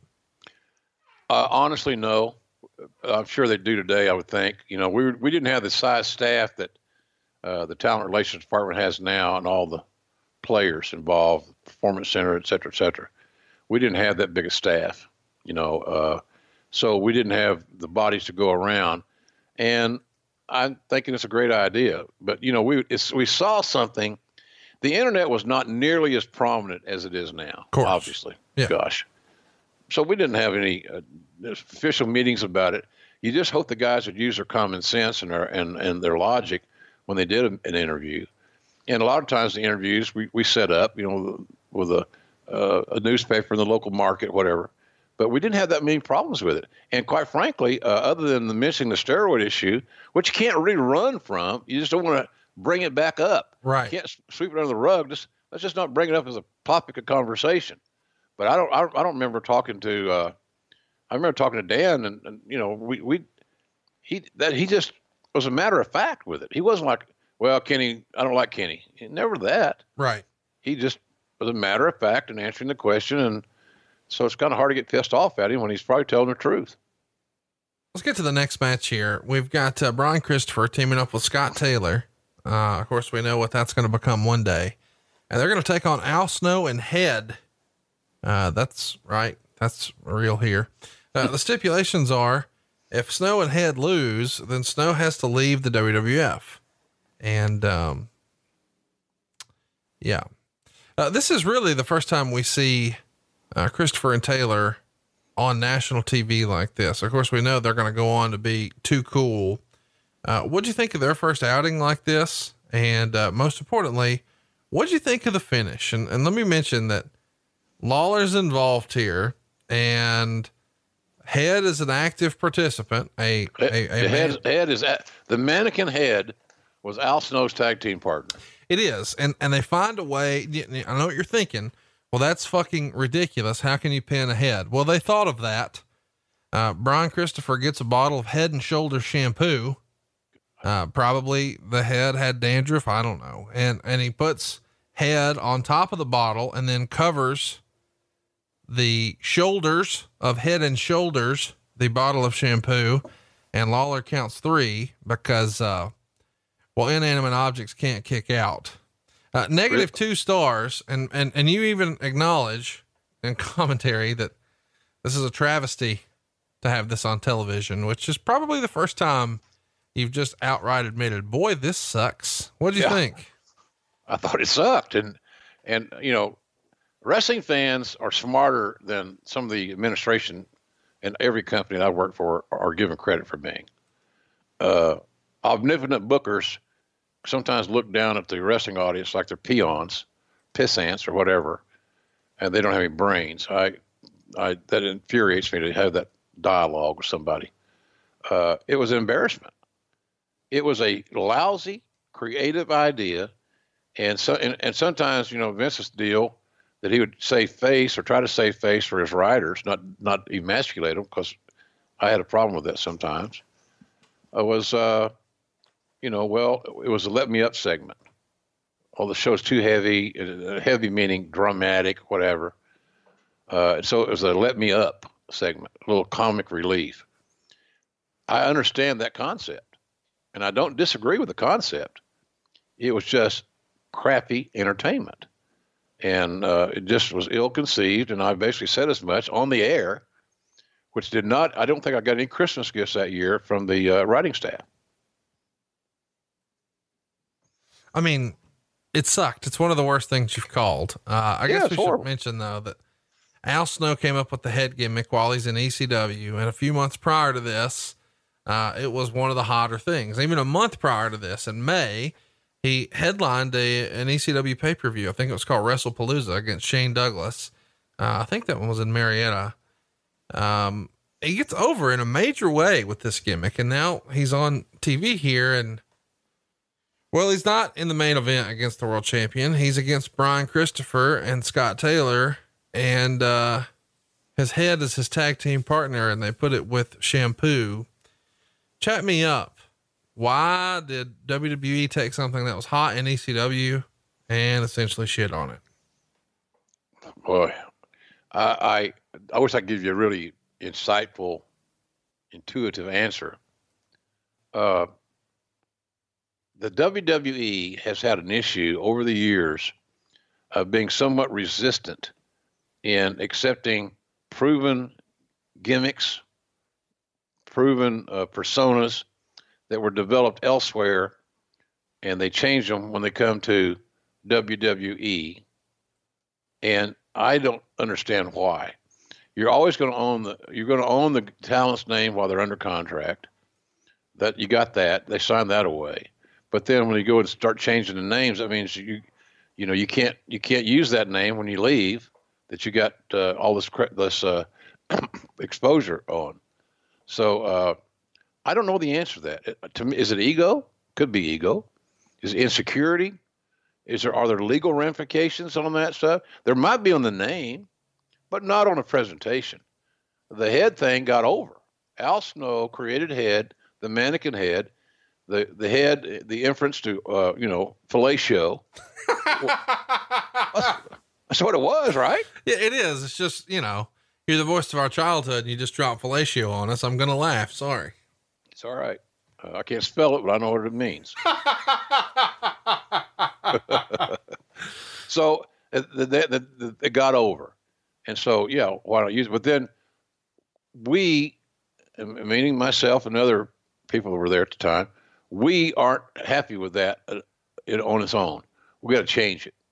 Why do we have to change it? I don't know the answer to that. It doesn't make any sense to change it. That's like Kurt Hennig's son has never been able to use the word Hennig. What you let the Flair on TV, right? You got other second generation guys, but Hennig doesn't make it, which makes no sense. So there's a selective process, is my point in saying this. And I don't know what the answer is. It just seems to be misguided thoughts, and it almost reeks of insecurity to me. But Al got the gimmick over. They sold merchandise, and of course, in that defiant 18 to 34, 18 to 49 male demographic, if you can talk about head in a public environment and not get slapped or arrested, it seems like it's pretty cool for them. And that's what it was. Talk to me a little bit about that. We're talking about the differences, and what this guy's allowed to do versus that guy's allowed to do. I feel like we're tiptoeing a little bit. Is this all Vince or is this someone else? No, it's Vince. That's Vince. He may say he's just uncomfortable with something and give that challenge to the creative staff or the agents or whatever to get an idea. But the beginning of that conversation and that action starts and ends with him. So for whatever reason, it's like he used to say, you can't be half pregnant. You either got to go all the way with it or not. He said that to me a zillion times, seemingly, a bunch. But on this deal, I don't understand. It's selective. It's really selective. And it just amazes me. It still amazes me at names that are changed. Yet talent's coming to WWE now that had great names internationally. Finn Balor, new name. Why? Well, we want to own it. Okay. So, but the thing that people forget is that if you come with another name in WWE and you sign a contract, while you are under contract with the company, the WWE controls the right to that name, whether it be your real name or not, because you're under contract. They manage that name. They manage that intellectual property. So there was always protection there. But again, so it may not be all legal. It just may be egocentric and that nothing exists outside the umbrella of WWE, which, as they are proving now, and AEW is proving that, and Ring of Honor and all these other places, that ain't true anymore.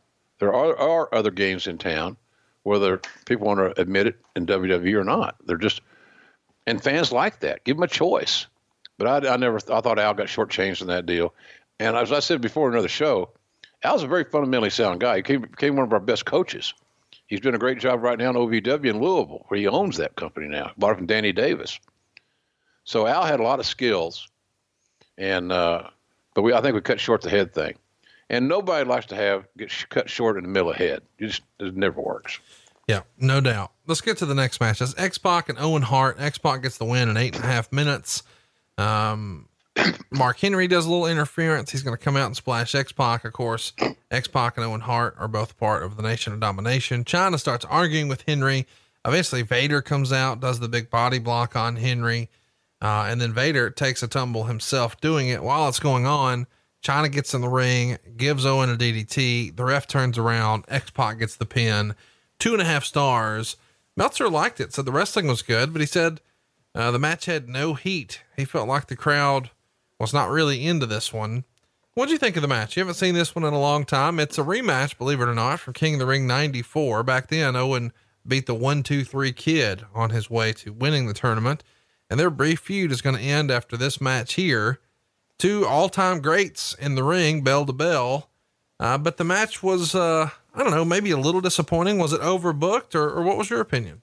Well, it was added on late. There was no build to it. It's hard to go back to a 94 return, a match that was returned for 94 and 98. Right. This didn't work unless you're Fraser Ali. It don't work. But both those guys, Owen and Sean Waltman, X-Pac, 1-2-3 Kid, whatever. Two of my favorite workers, two of my favorite guys. I love both those guys. Sean's got his podcast going. He's straightened up his life and he's doing well. I'm proud of him. I love him, but nobody came to see that match. He had no advertising, had no promotion, had no advance, nothing. It just dropped out of thin air. And here it is, because again, the show was a little bit underwritten. We had injury issues. We needed the time. And there's anybody that should not have any problem saying that, well, under normal circumstances, the match between Sean Waltman and Owen Hart would have been anything but excellent, unless it's cold and there's no story and it's not featured. The match, this show was about three things. It was about the new King of the Ring. Number two, it was about the Hell in a Cell. And number three is about the First Blood. And I'm not so sure that when it's all said and done that the number one and number two didn't trade places, because the Hell in a Cell became, immortal in that respect. Sorry, Hulk.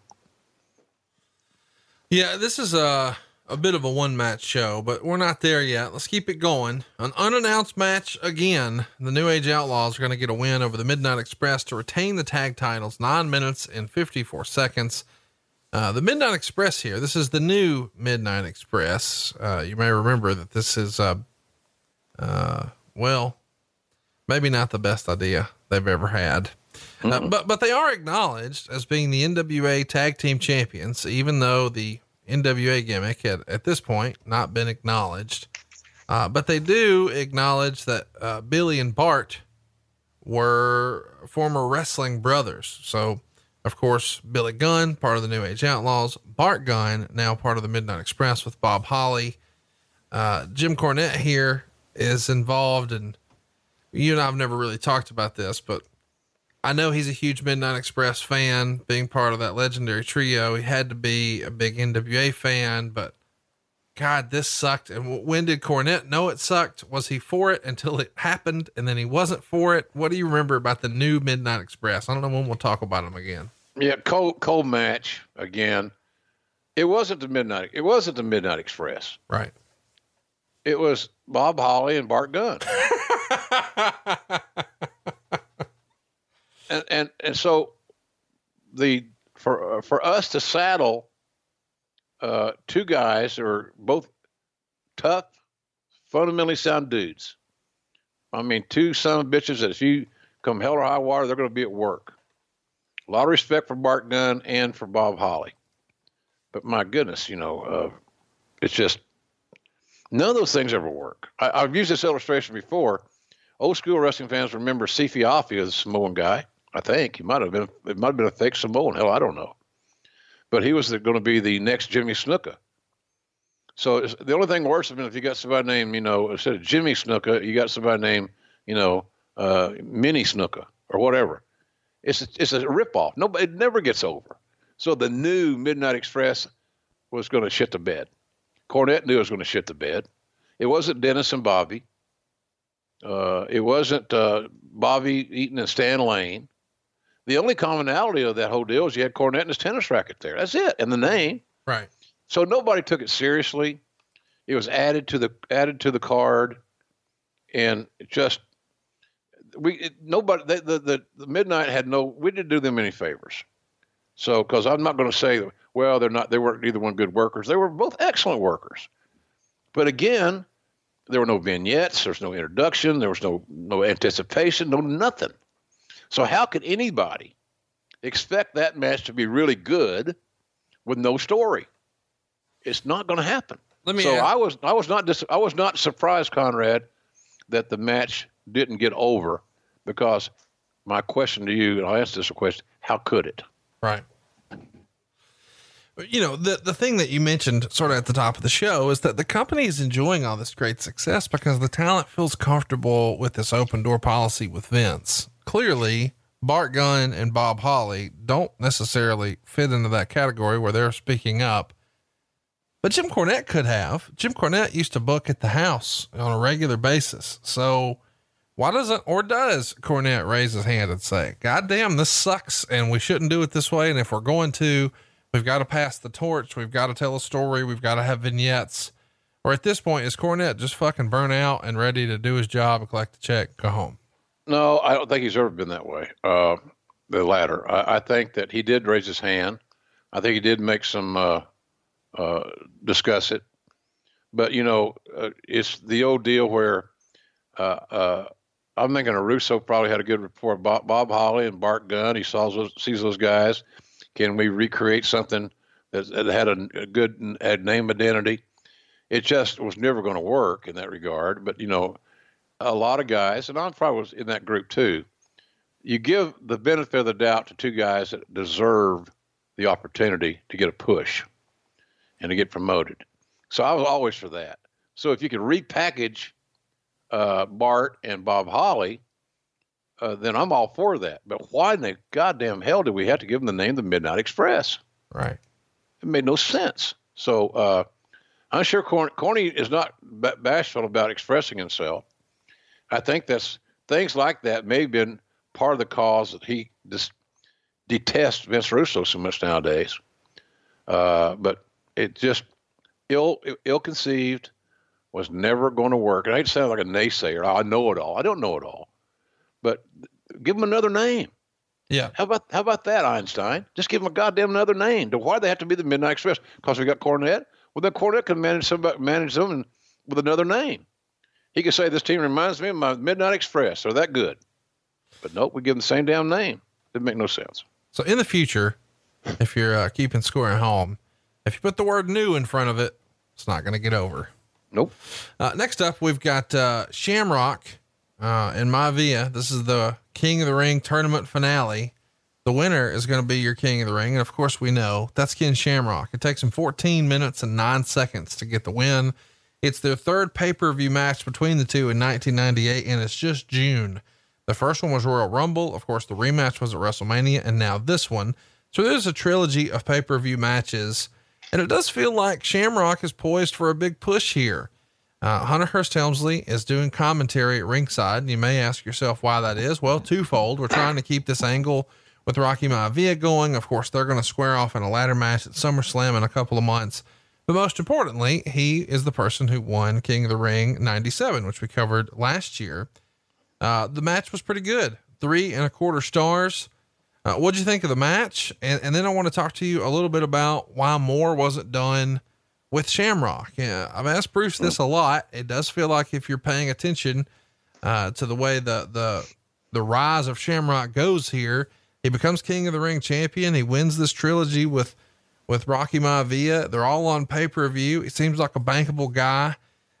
Fans are believing him as a badass and the world's most dangerous man, but he doesn't ever really get a spot against Austin, which feels like maybe a lost opportunity. Before you comment on that and give me your 2 cents, what'd you think of this match with The Rock here in their last match of the trilogy? I liked it. I liked the match. Very athletic, kind of unpredictable, because you really thought that the deck was so stacked against the world's most dangerous man that somehow or another he would not make it to the finish line, because Rock was a big member of the Nation of Domination and strength in numbers, et cetera, et cetera.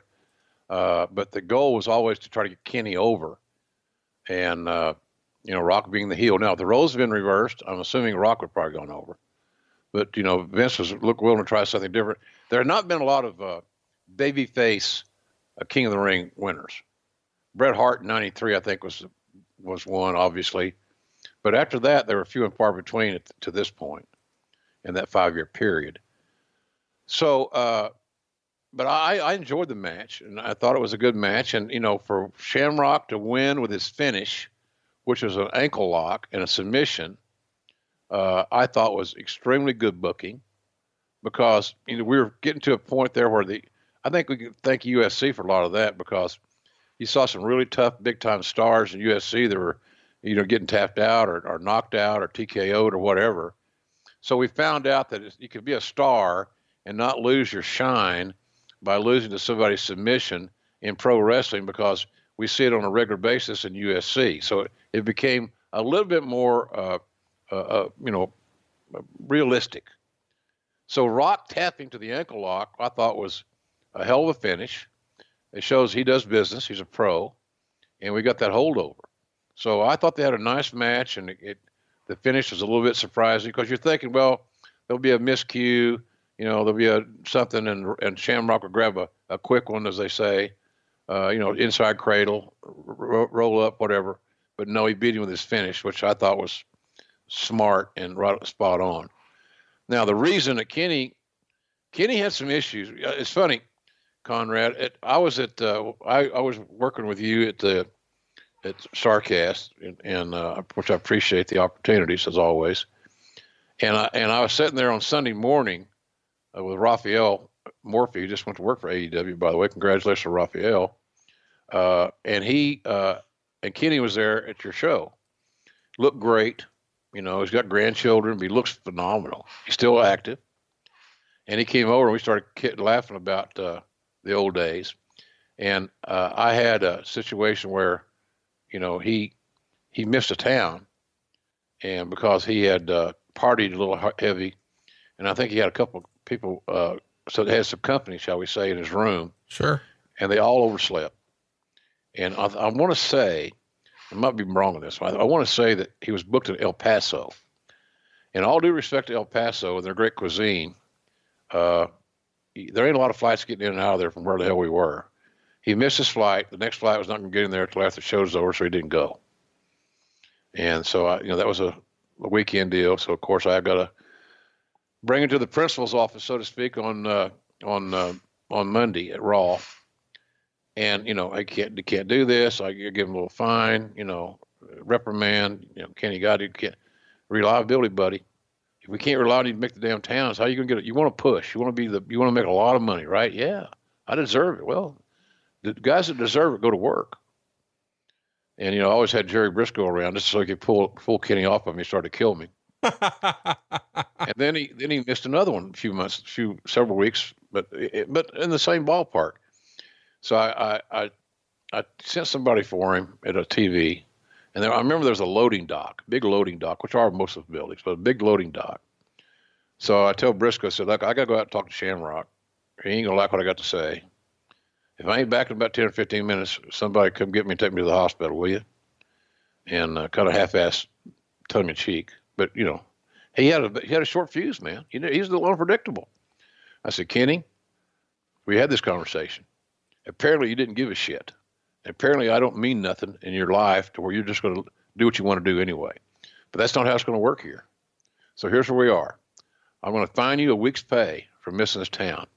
And no, you would not have made nearly this much money on the payoff of the town. But I don't know any other way to reach you. So, and I think he was making at that time maybe $250, $300K. Let's say $250 on the low end. So about $5,000 a week. I said, so I'm going to fine you your week. And I said, or we can part ways. And we can't do business this way. And I said, I talked to Vince about it. We're very disappointed. We see great things in you. And, he apologized, he was contrite, but he still cost him $5,000. And, we laughed about that, thank God. In Las Vegas, we did a flashback when we put me in the ankle lock. My fat ass wallowing around in Vegas. But we had a good chat. But he had matured. He's matured now. He's not doing guys don't understand, man. And I can tell you this from JR's point of view. I'm not the best drunk in the world. I could be a miserable bastard when I drink too much. And that's been pointed out by my late wife more than one occasion. No, how about this? You're just fucking mean. That's what you are. No, I'm not. I'm not mean. I'm a lovable bastard. Well, no, but when you're drunk, you're fucking mean. I know. You want to? I was blaming it on my heritage. Cherokee Indian, man. You feel an Indian's firewater, and I could be. All of a sudden, I'm Vader size. Hypothetically, though, if you've had, if you're in Las Vegas and you're drunk, for some reason, you're not mean there at all. It's weird how when you introduce a little something extra in there, you're not mean at all. It's called a dispensary. Yeah, there you go. So folks, what you get on this program, you get a lot of extra stuff here, man. Tell your friends about us, will you? So anyway, Kenny got, he got more responsibility. He was booked a lot. I mean, I had him booked. I mean, where we run a show, he's there. But I guess he got a little bit burned out on the road, and he had opportunities and significant offers to go back to MMA. Right. And in the MMA, instead of him wrestling 5 nights a week or 4 nights a week for WWE, he could fight 2-3 times a year in MMA and make good money and be home training, except for going for fight week or something. And so that's what we discussed. And, when he left, I said, the door's open. You come back anytime you want. We don't want to lose you, but you're welcome to come back. And he never made the circle never got completed, never did come back, but he ended up, good rapport with the company. But a lot of that's because he got clean and sober, because he's a different cat, man. He's just, he's threatening. I mean, he's a dangerous son of a bitch. And I got a good rapport with him now, thank God. But boy, he wanted to go back and fight. He felt like he left money on the table and he had unfinished business to do in the octagon or a cage or whatever. And so that's what happened. That's why the push kind of ceased. We had to kind of back off of it till we could figure out he's going to come to work on time regularly and not getting more, because there wasn't nothing else after after his week's pay getting fined. What's left? I'll tell you what's left. We'll terminate you. Right. The old Jimmy Johnson thing, I used to use it all the time, man. If I can't solve your problem, I have no choice but for us to eliminate it. That's what you give me. I got nothing. I got nothing left. So he had 2 chances, little fine, big fine. Now what's next? Next is out of here. And he didn't want that to happen. It was embarrassing. But I think he wanted to be home and fight. And so that's how that worked out. That's why the push was cut short. Well, I don't tell you. He was very, very close in becoming a megastar in WWE. Very, very close, in my opinion, of getting over in a big way. I'm talking about being at the top of the card at WrestleManias or whatever. People believed in him as they should have because he was damn sure real. He wasn't playing the character of somebody with a fictitious name. Right. They didn't believe in. And he knew what he could do, and everything he did was so damn smooth and realistic. And so he was that close, man. I'm talking that close to becoming a major star. And losing him to go back to MMA hurt us. It wasn't a good thing because we put a lot of money into him, a lot of time. So that was the deal on Kenny Shamrock. And I got all respect in the world for him nowadays. You know, he's clean and sober. He looked great, clear-eyed. God dang, he still looks like he could whip anybody's ass in the room type thing. So big fan of Ken Shamrock, but we had to grow together, and we did. Hi there. Sorry for the interruption, but are you enjoying this show on Google Podcasts? You should know that the Google Podcasts app is going away this spring. That's right, going away, gone as in no longer available. You can still enjoy this show elsewhere though. Try out Spotify or Amazon Music, or maybe TuneIn is more your style. Whatever app you switch to, be sure to follow so you never miss the next episode. And thanks for listening, wherever you listen. So the next match is why we're really here. It's Undertaker and Mankind in a Hell in a Cell. You've got to go back to 1997 and you see the Undertaker take on Shawn Michaels in the very first Hell in a Cell match, October of 97. It really changed cage matches. Just a phenomenal match. It was a 5-star match in the Wrestling Observer, and everyone who saw it would agree. Just one of the absolute greatest matches of all time. And in that match, we saw Shawn Michaels about halfway down the cage take a bump through the announce table.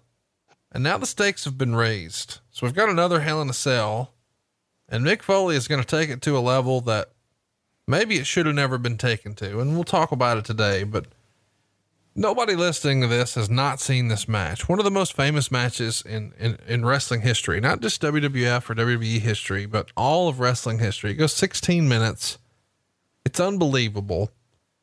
Most people remember when the Undertaker threw Mick off the cage. You said, good God Almighty, that killed him. As God is my witness, he's broken in half. And we've talked about that for years. You continued with this great commentary, and some people have said that the wrestlers play the music and the announcers provide the lyrics, and your lyrics here when he's getting off the stretcher are, how in the hell is he standing? And after he gets off the stretcher, some minutes after being thrown off the cell, look at this. He's got a smile on his face, for God's sake. Are you kidding me? He wants to go back up. After he's choke slammed through the roof of the cell, will somebody stop the damn match? After he's choke slammed again, enough's enough. The poor son of a bitch, he's broken in half. After he goes through the thumbtacks for the first time, good God, he looks like a human pincushion.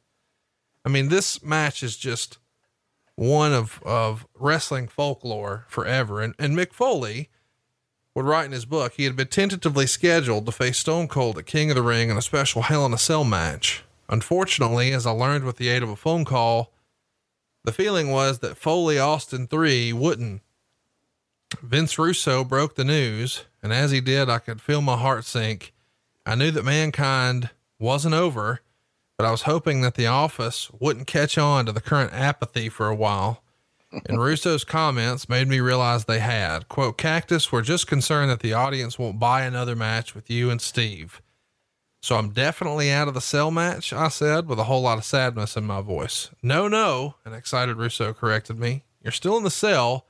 It's just that it'll be you in there with the Undertaker. Now Austin will wrestle Kane for the title. Mick says he was overjoyed, but minutes after hanging up, he started to feel as if being in the cell was certain failure. I'm screwed, I thought. I suck inside a cage. Undertaker has a broken foot. No one cares about me. And besides, was the world really calling out for a 6th Undertaker Mankind pay-per-view encounter? At that point, I had no idea that it would become the most talked about match of my career. Before we move on with what Mick wrote, do you think that the match would have looked totally different had you went with the original creative of Mankind and Austin in a cage? Or do you think Mankind would have still, or Foley would have still kind of came around to this idea? Oh, I can't, after seeing it, calling it and being there, reliving it, last year was the 20th anniversary of that match. So there was a lot of hubbub, a lot of scuttle talk, whatever you want to say. I can't see anybody else doing it. Taker and Mick on that night made magic. All the stars, cliche, aligned, no doubt. Those two guys were always had good chemistry. One of the reasons, I've told you this before, Conrad, I use the old analogy of when the Lakers had Kareem Abdul-Jabbar playing on the low post for the Lakers. And if you're going to try to win the West in the NBA, you better be able to defend the low post and have a defensive mind, an Artis Gilmore type guy, somebody that could defend Kareem. Well, we had a 7-foot baby face that was over, but we were running out of viable opponents that could actually pose a somewhat realistic and viable threat in the pro wrestling vernacular, in the ring and so forth.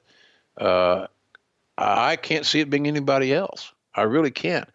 And the way that the Austin Kane match went with the Wild West show and all the blood and all the violence, and no cage was I thought extremely well done for what they had to follow. Austin and Kane, with Austin having that staph infection and being weak as a cat, as Richard Bowden would say, the old TV announcer at Shreveport in the Mid-South days, I felt like a plate full of piss. That's weak. A plate full of piss. I use that occasionally. Jim Cornette reminded me of that the other day, and we did a little promotion together. But it would not have been good. It's good. So I can't see it changing. I like what happened, and even though I don't condone how it came about with the injuries and so forth, but man, I can't. It'd be sacrilegious in a wrestling sense to even think of anybody else in that Hell in a Cell match in June of 1998, other than The Undertaker and Mick Foley. Just wouldn't work for me. Let's keep it going. He says before the match, he sits down with Terry Funk, believe it or not, at Titan Towers, and has the video department get him the tape of Undertaker Michaels from Hell in a Cell 1, the October 97 match. And he says, which, by the way, Conrad, excuse me, that was one hell of a match. Shawn and Taker in the Hell in a Cell. That match had a major part of the audience understanding that Shawn Michaels was not only a great flyer, high spot guy, the Hurricane Ranas, the drop kicks, the super kicks, stuff off the top, blah, blah, blah, that a lot of smaller baby faces utilized, resourcefulness, et cetera, et cetera. But man, he proved how tough he was, because in our commentary, I think that came out very well in that show. And I didn't even mention that. Shawn Michaels proved to the world that he was not just sizzle. There was a lot of stake in his game. And that match with Taker in that Hell in a Cell was a major part of that transformation and evolution of Shawn Michaels' in-ring persona. He was no longer just a technique guy. He was a tough son of a bitch. And he proved that in that match. Great. If folks have not seen that match, it's worth your time, because they really, two of the greats of all time, two Hall of Fame guys, two people that we'll always talk about in wrestling. They had one of their best nights together at that event. Now back to, I diverted there, but the point being is that Foley and Taker had big shoes to fill, especially Mick. Mick had to play the role of Shawn Michaels. Now you do the math. Yeah, that's tough. And Foley realized that. He says when they finished watching it, he and Funk, they go several minutes not saying a word. And then finally Terry speaks up and sort of mumbles, "Cactus, that one's going to be hard to beat." I know. Plus I'm 100 pounds heavier than Shawn. I just can't do some of the things in that cage that he can. And then they sat in silence for a couple of minutes, and then he broke the silence. What do you think I should do? And he's asking this of his friend, his mentor, and his hero, Terry Funk. And Mick would write, his answer would help make me professionally and damn near break me physically. Quote, I think you ought to start the match on top of the cage. And Foley would say, you would think I would know better than to listen to Terry Funk. And we continued to talk on the way to the show, but it was mostly joking around. Goddamn, Cack, the Funker said, laughing. Maybe you should just let him throw you off the top of the cage. Yeah, I shot back. Then I could climb back up and he could throw me off again. Man. Well, God damn it. That's not what I meant, Jack. Let him throw you off one time, for God's sakes. So they're just sort of goofing around. And then he quietly says to Terry, I think I can do it. And he says he had told The Undertaker about a week out from the match that he was planning on starting the match on top of the cage, but Undertaker didn't seem real positive about that idea. And then he said, I had to tell him. Otherwise, if he walked out and saw me standing on the top and decided not to follow, he would look like a big dummy having to climb back down. So he asked him every day for a week, and every day he would shoot it down. And then the day before the match, he asked him again, and he shook his head and asked him a question, not as the deep and dark Undertaker, but as a guy who had known him for 8 years and who over the course of some battles had developed a bond. And he said, Jack, why are you so intent on killing yourself up there? And he answered, because I'm afraid this match is going to stink. You can't walk, and let's face it, I don't have any heat. We've got a heck of a legacy to live up to, and I don't want this match to ruin it. If we can start it out hot enough, we can make people think we had a hell of a match, even if we didn't. Take your thought it over. And then he could see him cracking, and he said, I'll think about it. And they parted ways. Now let's get to the match. But before we do, I want to ask, did you hear the rumblings that they're going to start on top and he's coming off? Because these days the guys do a walkthrough. And so everything's sort of talked about with each other and the agents. And, you know, they do this before doors open and fans can come in. Do you remember it ever being discussed ahead of time? I thought it was just a absurd rumor and it just locker room talk, because it was unbelievable that somebody would even consider doing something like that. It was unprecedented. There was no way to do it safely. There was no way to execute that maneuver and do it safely. Now, some smart ass out there listening might say, well, they could have had they could have broken his fall with some kind of padding or whatever. Well, yeah. A lot of things could have. They could he could have been in a harness or something too. I don't know. It was silly, because you never want to put the talent in a position where it's not just simply a fact that there's no margin for error. There's going to be error. You can't do this and not hurt somebody. And the other issue is that we already had Austin with a bad elbow, bad wheels, neck.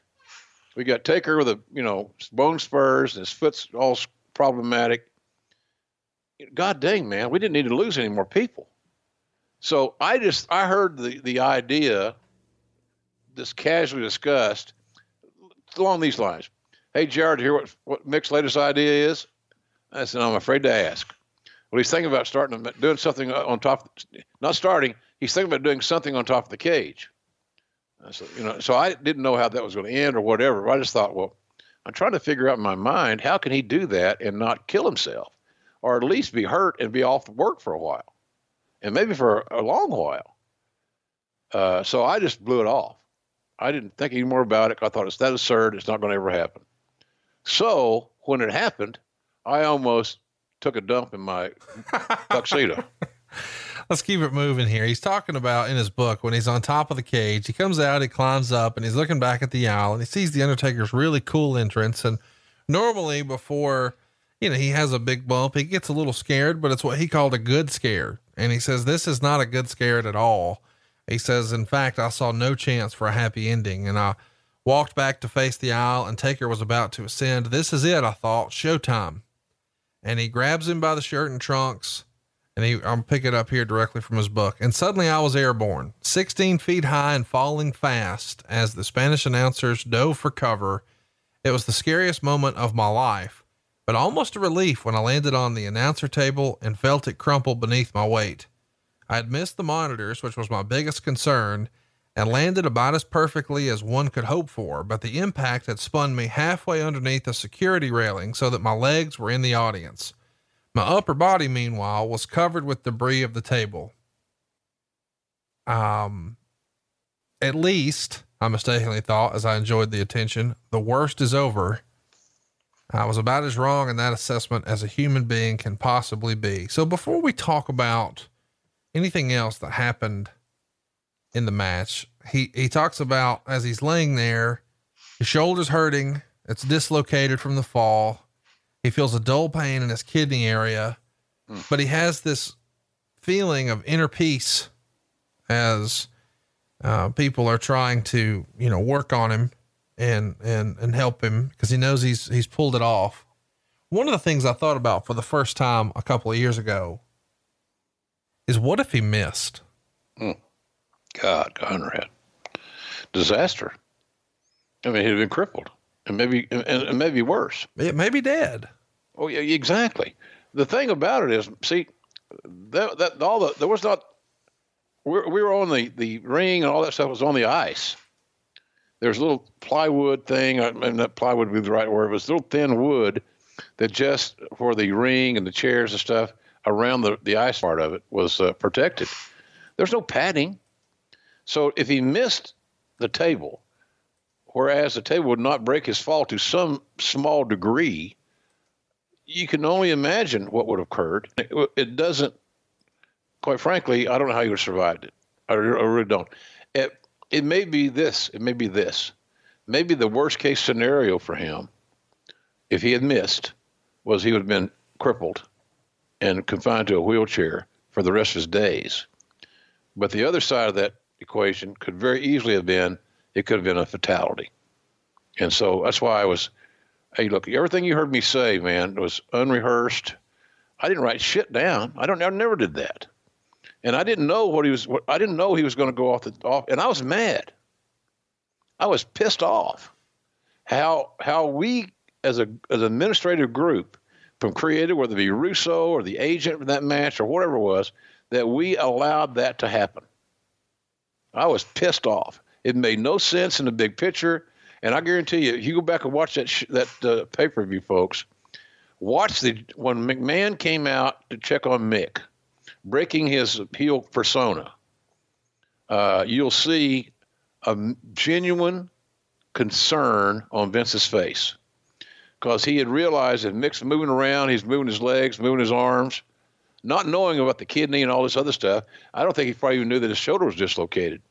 But Vince had as strong a look of concern as I've ever seen him have because we knew that we probably made a mistake in doing that, and we knew that he knew probably the same as me that we dodged a big-ass bullet. I mean, I hate to be that guy, but if he misses and his head hits the guardrail, that could have immediately killed him right away. Yeah. Snaps his neck. He's done. I mean, I hate to make a race comparison because I'm not a race guy, but I remember when Dale Earnhardt died, I saw the crash and I thought, well, I mean, it's not a spectacular crash. It's not end over end. It's not this glamorous, fiery tumble that we've seen in NASCAR when guys walk away. So I, like a lot of folks, assumed, oh, he's going to be fine. Yep. But that was the end. And it was because, I mean, his neck was broken and that was a wrap. And if his head hits that guardrail with that amount of distance at that weight, at that height, I mean, this could be another tragedy instead. I mean, it was no easy task as it is. And Mick would write, climbing the cell with a dislocated shoulder was no easy task, but this time I wasn't scared or hesitant. I was running on adrenaline. I was literally flying in my heart as the Undertaker and I raced to the top. The crowd reaction was unbelievable. They had sworn the match was over, but they had just seen the damnedest thing in the history of the business. And now we were going to give them more. I mean, when you see him get off the stretcher and climb up again, what's going through your mind? I thought, well, somebody's going to pull him off the side of the cage. Surely this is not something that's booked. Cause I don't know that it was booked that way. I don't know this very day that the plan was, okay, we're going to throw Mick off the top of the cell. He's going to go through the announce table. He's going to, the ice of the igloo where the Penguins play is going to break his fall. Wink, wink.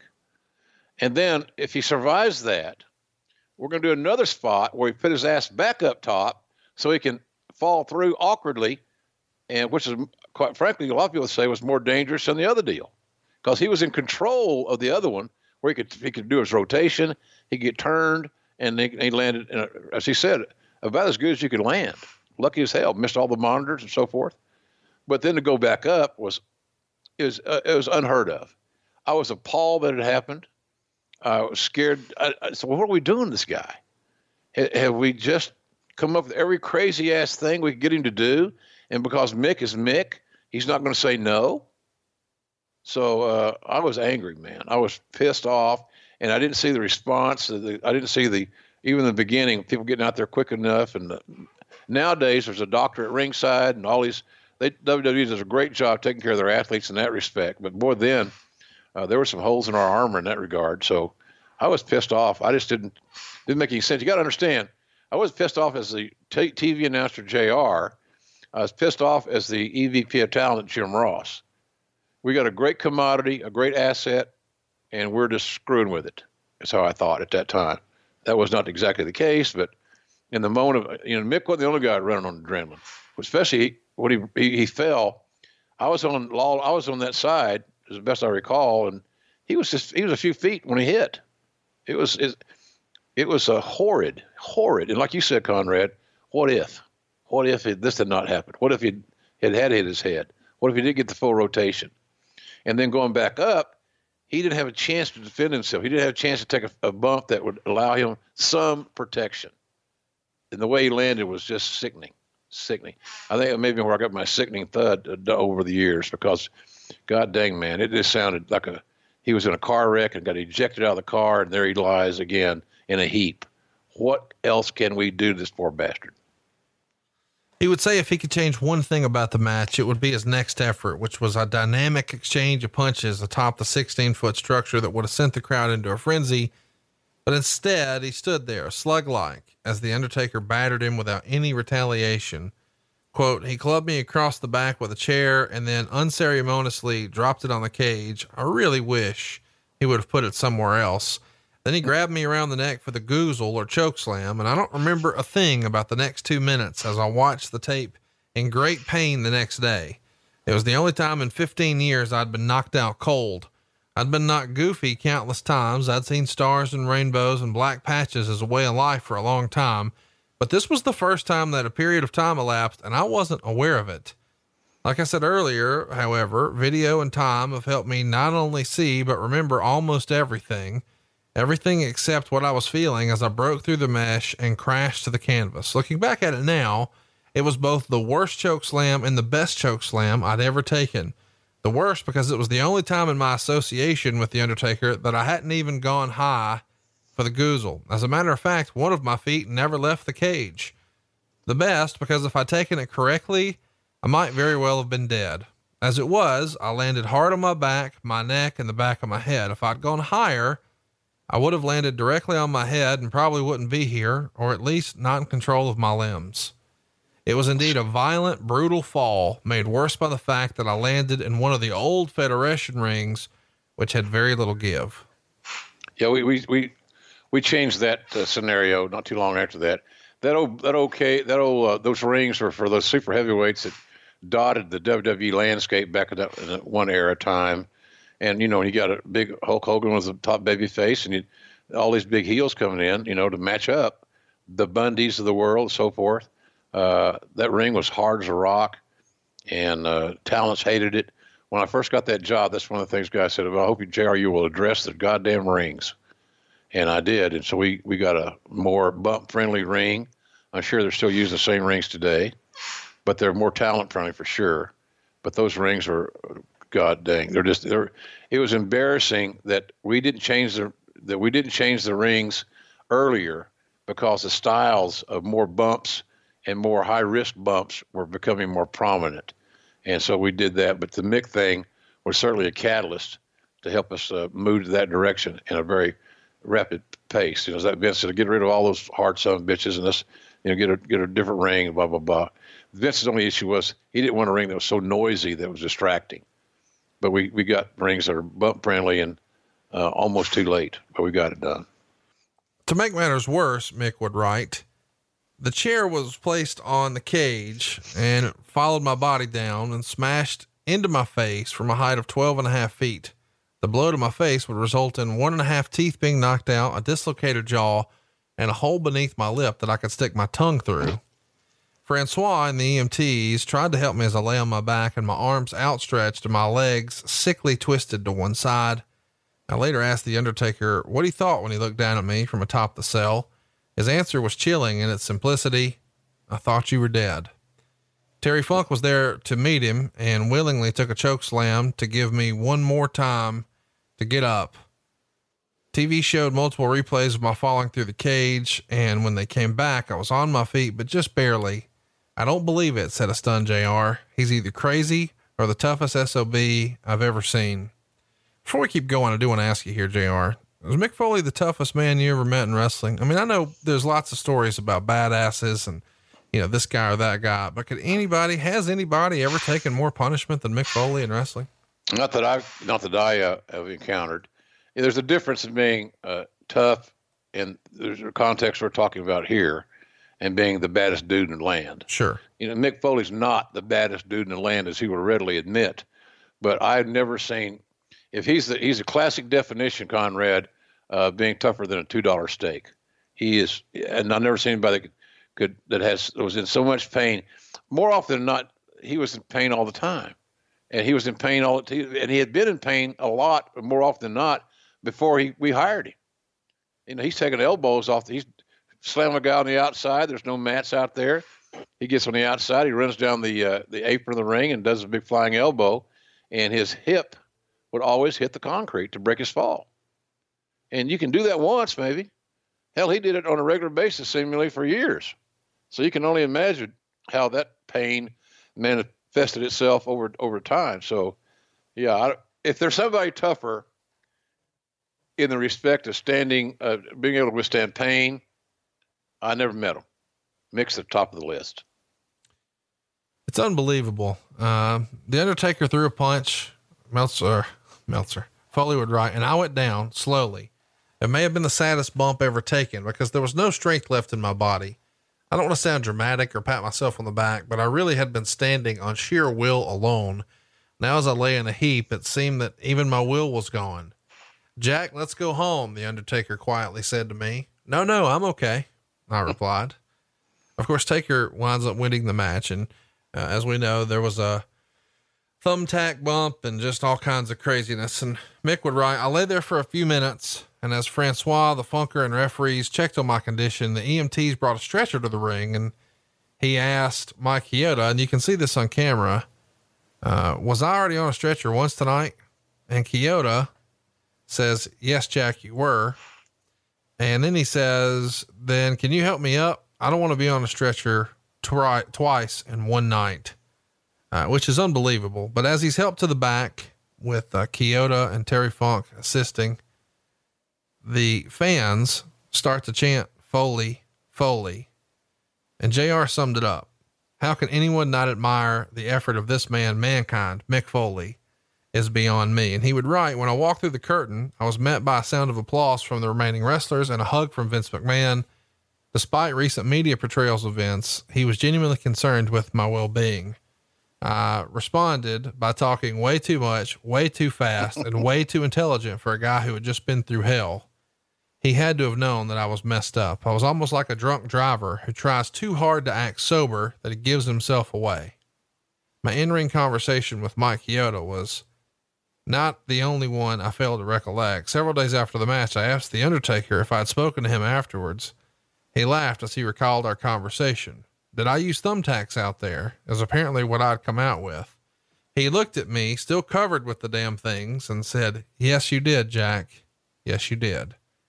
Oh, good, I replied, and walked away. His evening's not over yet, though. Francois has to put his shoulder back in his socket, and he's got to help get his bearings. And I can't believe this is real, but, he's going to come back out for the main event.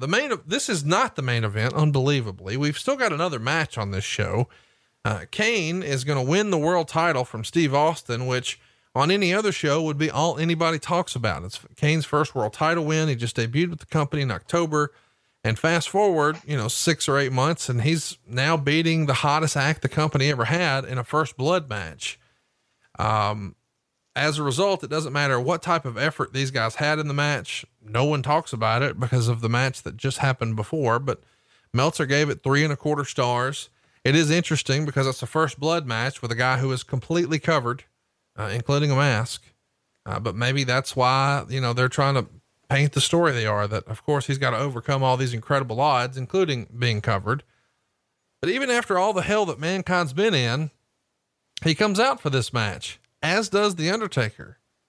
In hindsight, JR, did Mankind coming back out add to the story, or should that have been fucking it? Well, again, I was squeamish of the whole damn thing, but I would have said no, because in today's WWE, in today's probably a lot of other companies, he would not have had the opportunity to come back out no matter what was booked. Right. Because again, we've not talked about anything about concussions here. We haven't talked about concussion protocol. We haven't talked about CTE, none of that stuff. So knowing what we know now from a medical standpoint, these athletes and these head injuries, these traumas, there's no way he would have been cleared to go back out there. So I believe that, did he add to the end? Yeah. And especially where we're going with other things and other programs and so forth. Yeah, that made sense. But could that have been done on another night? Of course it could have, some way. So I believe that he should have been shut down at that point. And in today's world, he absolutely would be. And I agree with that, today's world. Who knows, man, how many, that always troubles me about Mick, is as the older he gets, is he going to be good with his mind? Are all these concussions and chair shots and all these amazing things that he's done to his body, what toll is it going to take on him in the future? And that concerns me. To this very day, it concerns me. So answer your question, easy for me. No, he would not have been sent back out. They'd have called a little bit of an audible. That'd been easy to do. Bottom line is, Mr. McMahon was going to facilitate the win, blah, blah, blah. So, but that's just Mick, man. Mick is a player's coach, a great coach, great player to coach for those guys and creative and so forth, because he'll do anything. And he's got good logic about doing things that he can do well. But we needed to shut him down on that deal, and we didn't. And thank God, he didn't get hurt any worse out there, I don't guess. But it was scary to see him back out there. And God Almighty, if we want to turn him babyface at some point, and we did, those are all these great reasons that people start believing in Mick. He's tough, he's amazing. He does things nobody else can or will do, and he survived it somehow. So. No, for me, in today's world, shut down. You're done. Go take a shower. Let's get you to the hospital. Mick would write in his book that Vince came to see him in his locker room and said, Mick, I want you to know how much we appreciate everything you've done for this company, but please promise me that I'll never see you do anything like it ever again.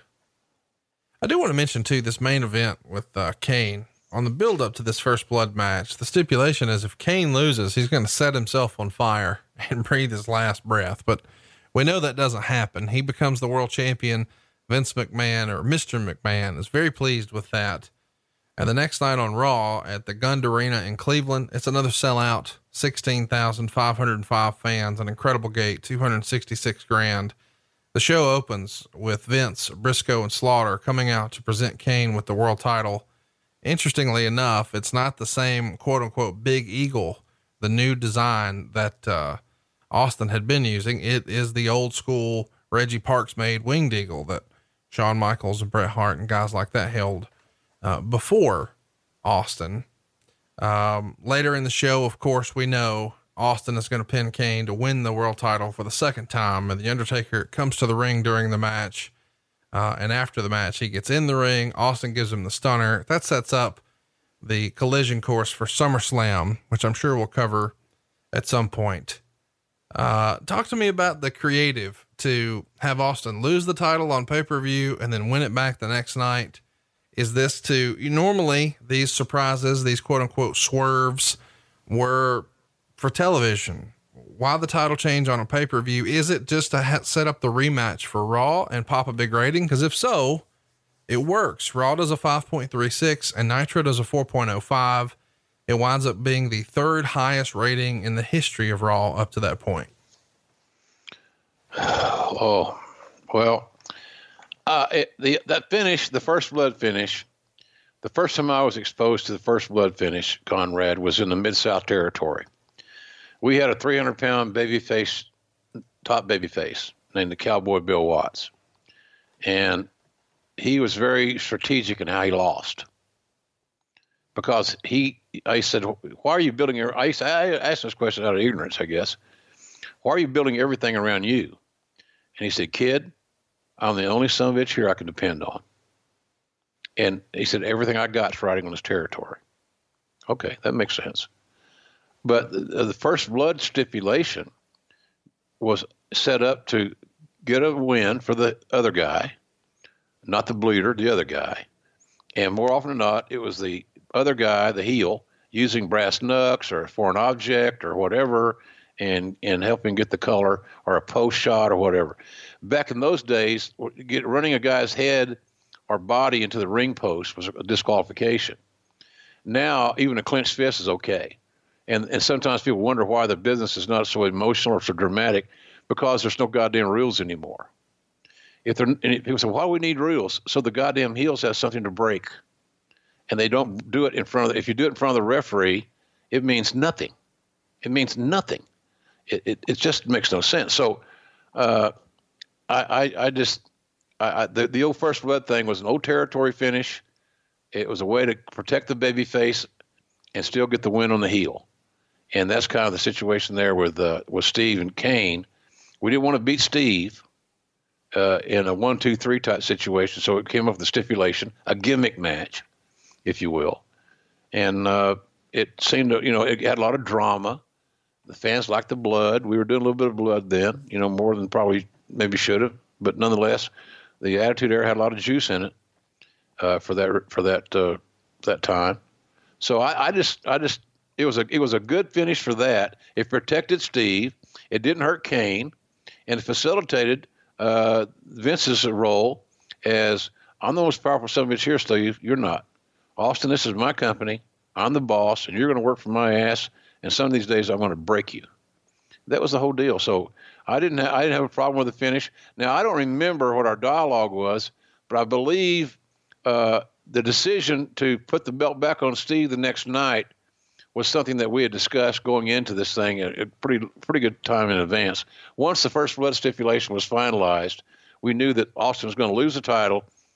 Now, so the question was always, when does he get it back? And Vince's idea was, well, he's going to get it back Monday night. So that was a deal. I don't know. Everything done on TV is for a rating. When we go on in October, when AEW goes on TNT on a weekly basis, it's going to be about the ratings. That's the nature of the business. And it's still about the ratings for WWE on Monday night. Ratings. They follow that stuff like crazy, as they should. But I think that, I don't know if it's specifically for the ratings, but the ratings are always a component that has to be taken into consideration. And for those of us who try to say, oh, it's not, it wasn't ratings, it's all creative, that's bullshit. Ratings are always the top priority. Well, and they're our top priority here, and we'll see it next Thursday and every Thursday at 6 a.m. Eastern, right here on the mighty Westwood One with Grillin' JR. Hey everybody, this is Dan Bespris, host of Fantasy NBA Today, a daily fantasy basketball podcast. We cover every box score from every game, every day. Plus bonus shows on buy low opportunities, players to stash, schedule analysis, and really anything you could need to smash your league into deliciously tiny pieces. Catch the Fantasy NBA Today podcast, part of the Believe Network, on YouTube or wherever you listen.